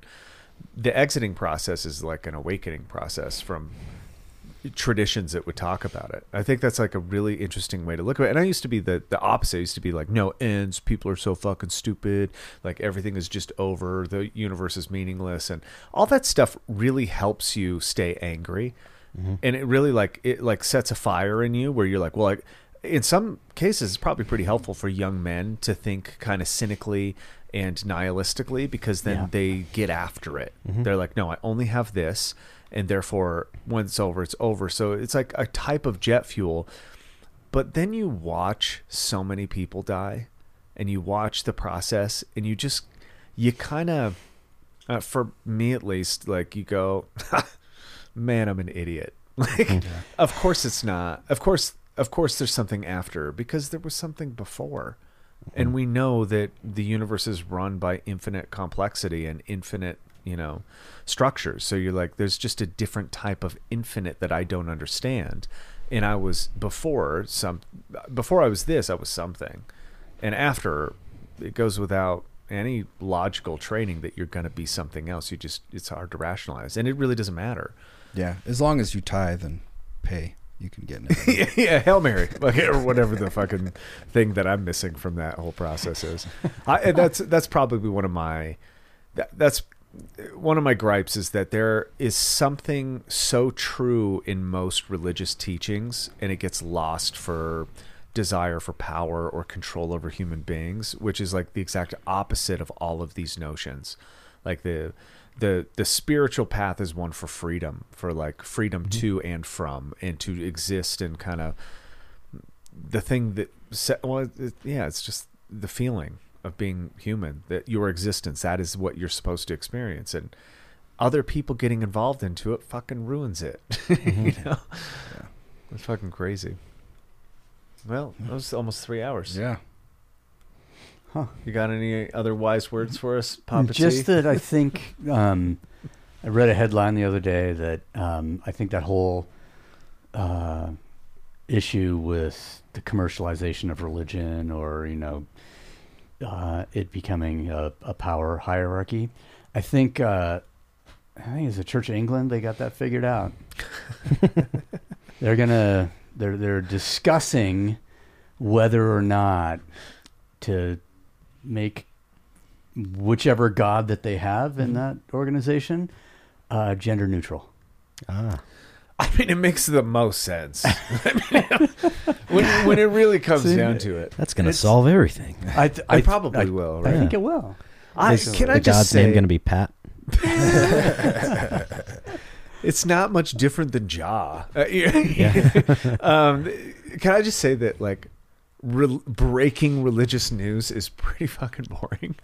You're like, this just out. The Pope has apologized for the Salem witch trials. You're like, that would have fucking helped a long time ago, asshole. Yeah, that's awesome. So what's the Inquisition is next? You're going to take some responsibility and be a little bit contrite about that, or what's going on there? We still need to burn some people, so that's still on the table. Yeah. Okay, so somebody needs to stay up all night tending the fire, is what you're saying. Yeah. Hey, look at that bookend. Nice. Fuck, we need a left-handed redhead. Exactly. Just left-handed. Are you left-handed? Yeah. That makes so much sense. Yeah. Yeah, actually, I know we're trying to wrap up, but earlier when Logan said the quote of how whatever you do one way is how you do everything, I was like, it's such a fucking generator thing to say, because it's total fucking bullshit in my world. How you do one thing is how you do everything. That's not true at all. Dude, 2 projectors, 2 generators. I see you. Yeah. These guys, they don't balance across the board. They don't I have a fucking messy room, but my kit's immaculate. Like, so no, that's not true. It's fair. Yeah, it's totally fair, actually. Wow. That's awesome. Thank you guys so much for coming on and sharing some of the story. Well, we're going to have to And also for else. Not making a big deal out of this fucking big deal. Yeah, right. That's pretty cool, part. actually. Yeah. That's pretty awesome. Whatever you guys get into, where can people find you if they want to know, I don't know, if they want to see some of the videos of what we're talking about, I think would be the best way. Where can they find you on? Yeah, just first name, last name, Logan Stark on most of the social medias, and then we'll be putting out a decent amount of stuff on Black Rifle Coffee's channel too. Yeah. My Instagram handle's Laidback Berserker. And that's the only place I am. Nice. Awesome. Well, thank you guys. I always wondered who had that Dude, it's one of my favorite feeds, to be honest, is to just go, like, Jariko's feed is fucking phenomenal, especially his, like, commentary, like Jariko's observations for Jariko the day. Stuff. Yeah. Jariko stuff. They're pretty damn good. Yeah. One of them, he drove Aaron crazy, like absolutely bananas. Which one was that? The fish and chips. No, cowboys are the new operators. Oh, for sure. Yeah, ranchers are the new operators. Ranchers are the new operators. It's just like, wait, what are you saying? And I was like, no, you're not. She doesn't get it. She really, to this day, does not understand what you were saying. Yeah. It was like, and so she's like, well, what if I was an operator and become a rancher? What if I was a rancher before and then I became an operator and then I became a rancher after? She's like, would I still be the thing? And I was like, do you know what you should do is you should harbor this resentment for that comment and then next Halloween dress up as a operator rancher just for Jariko. That's a good idea. For sure. Yeah. Yeah, that'd be good. All right, thanks guys. Yeah. I appreciate it. Yeah, thank you very much.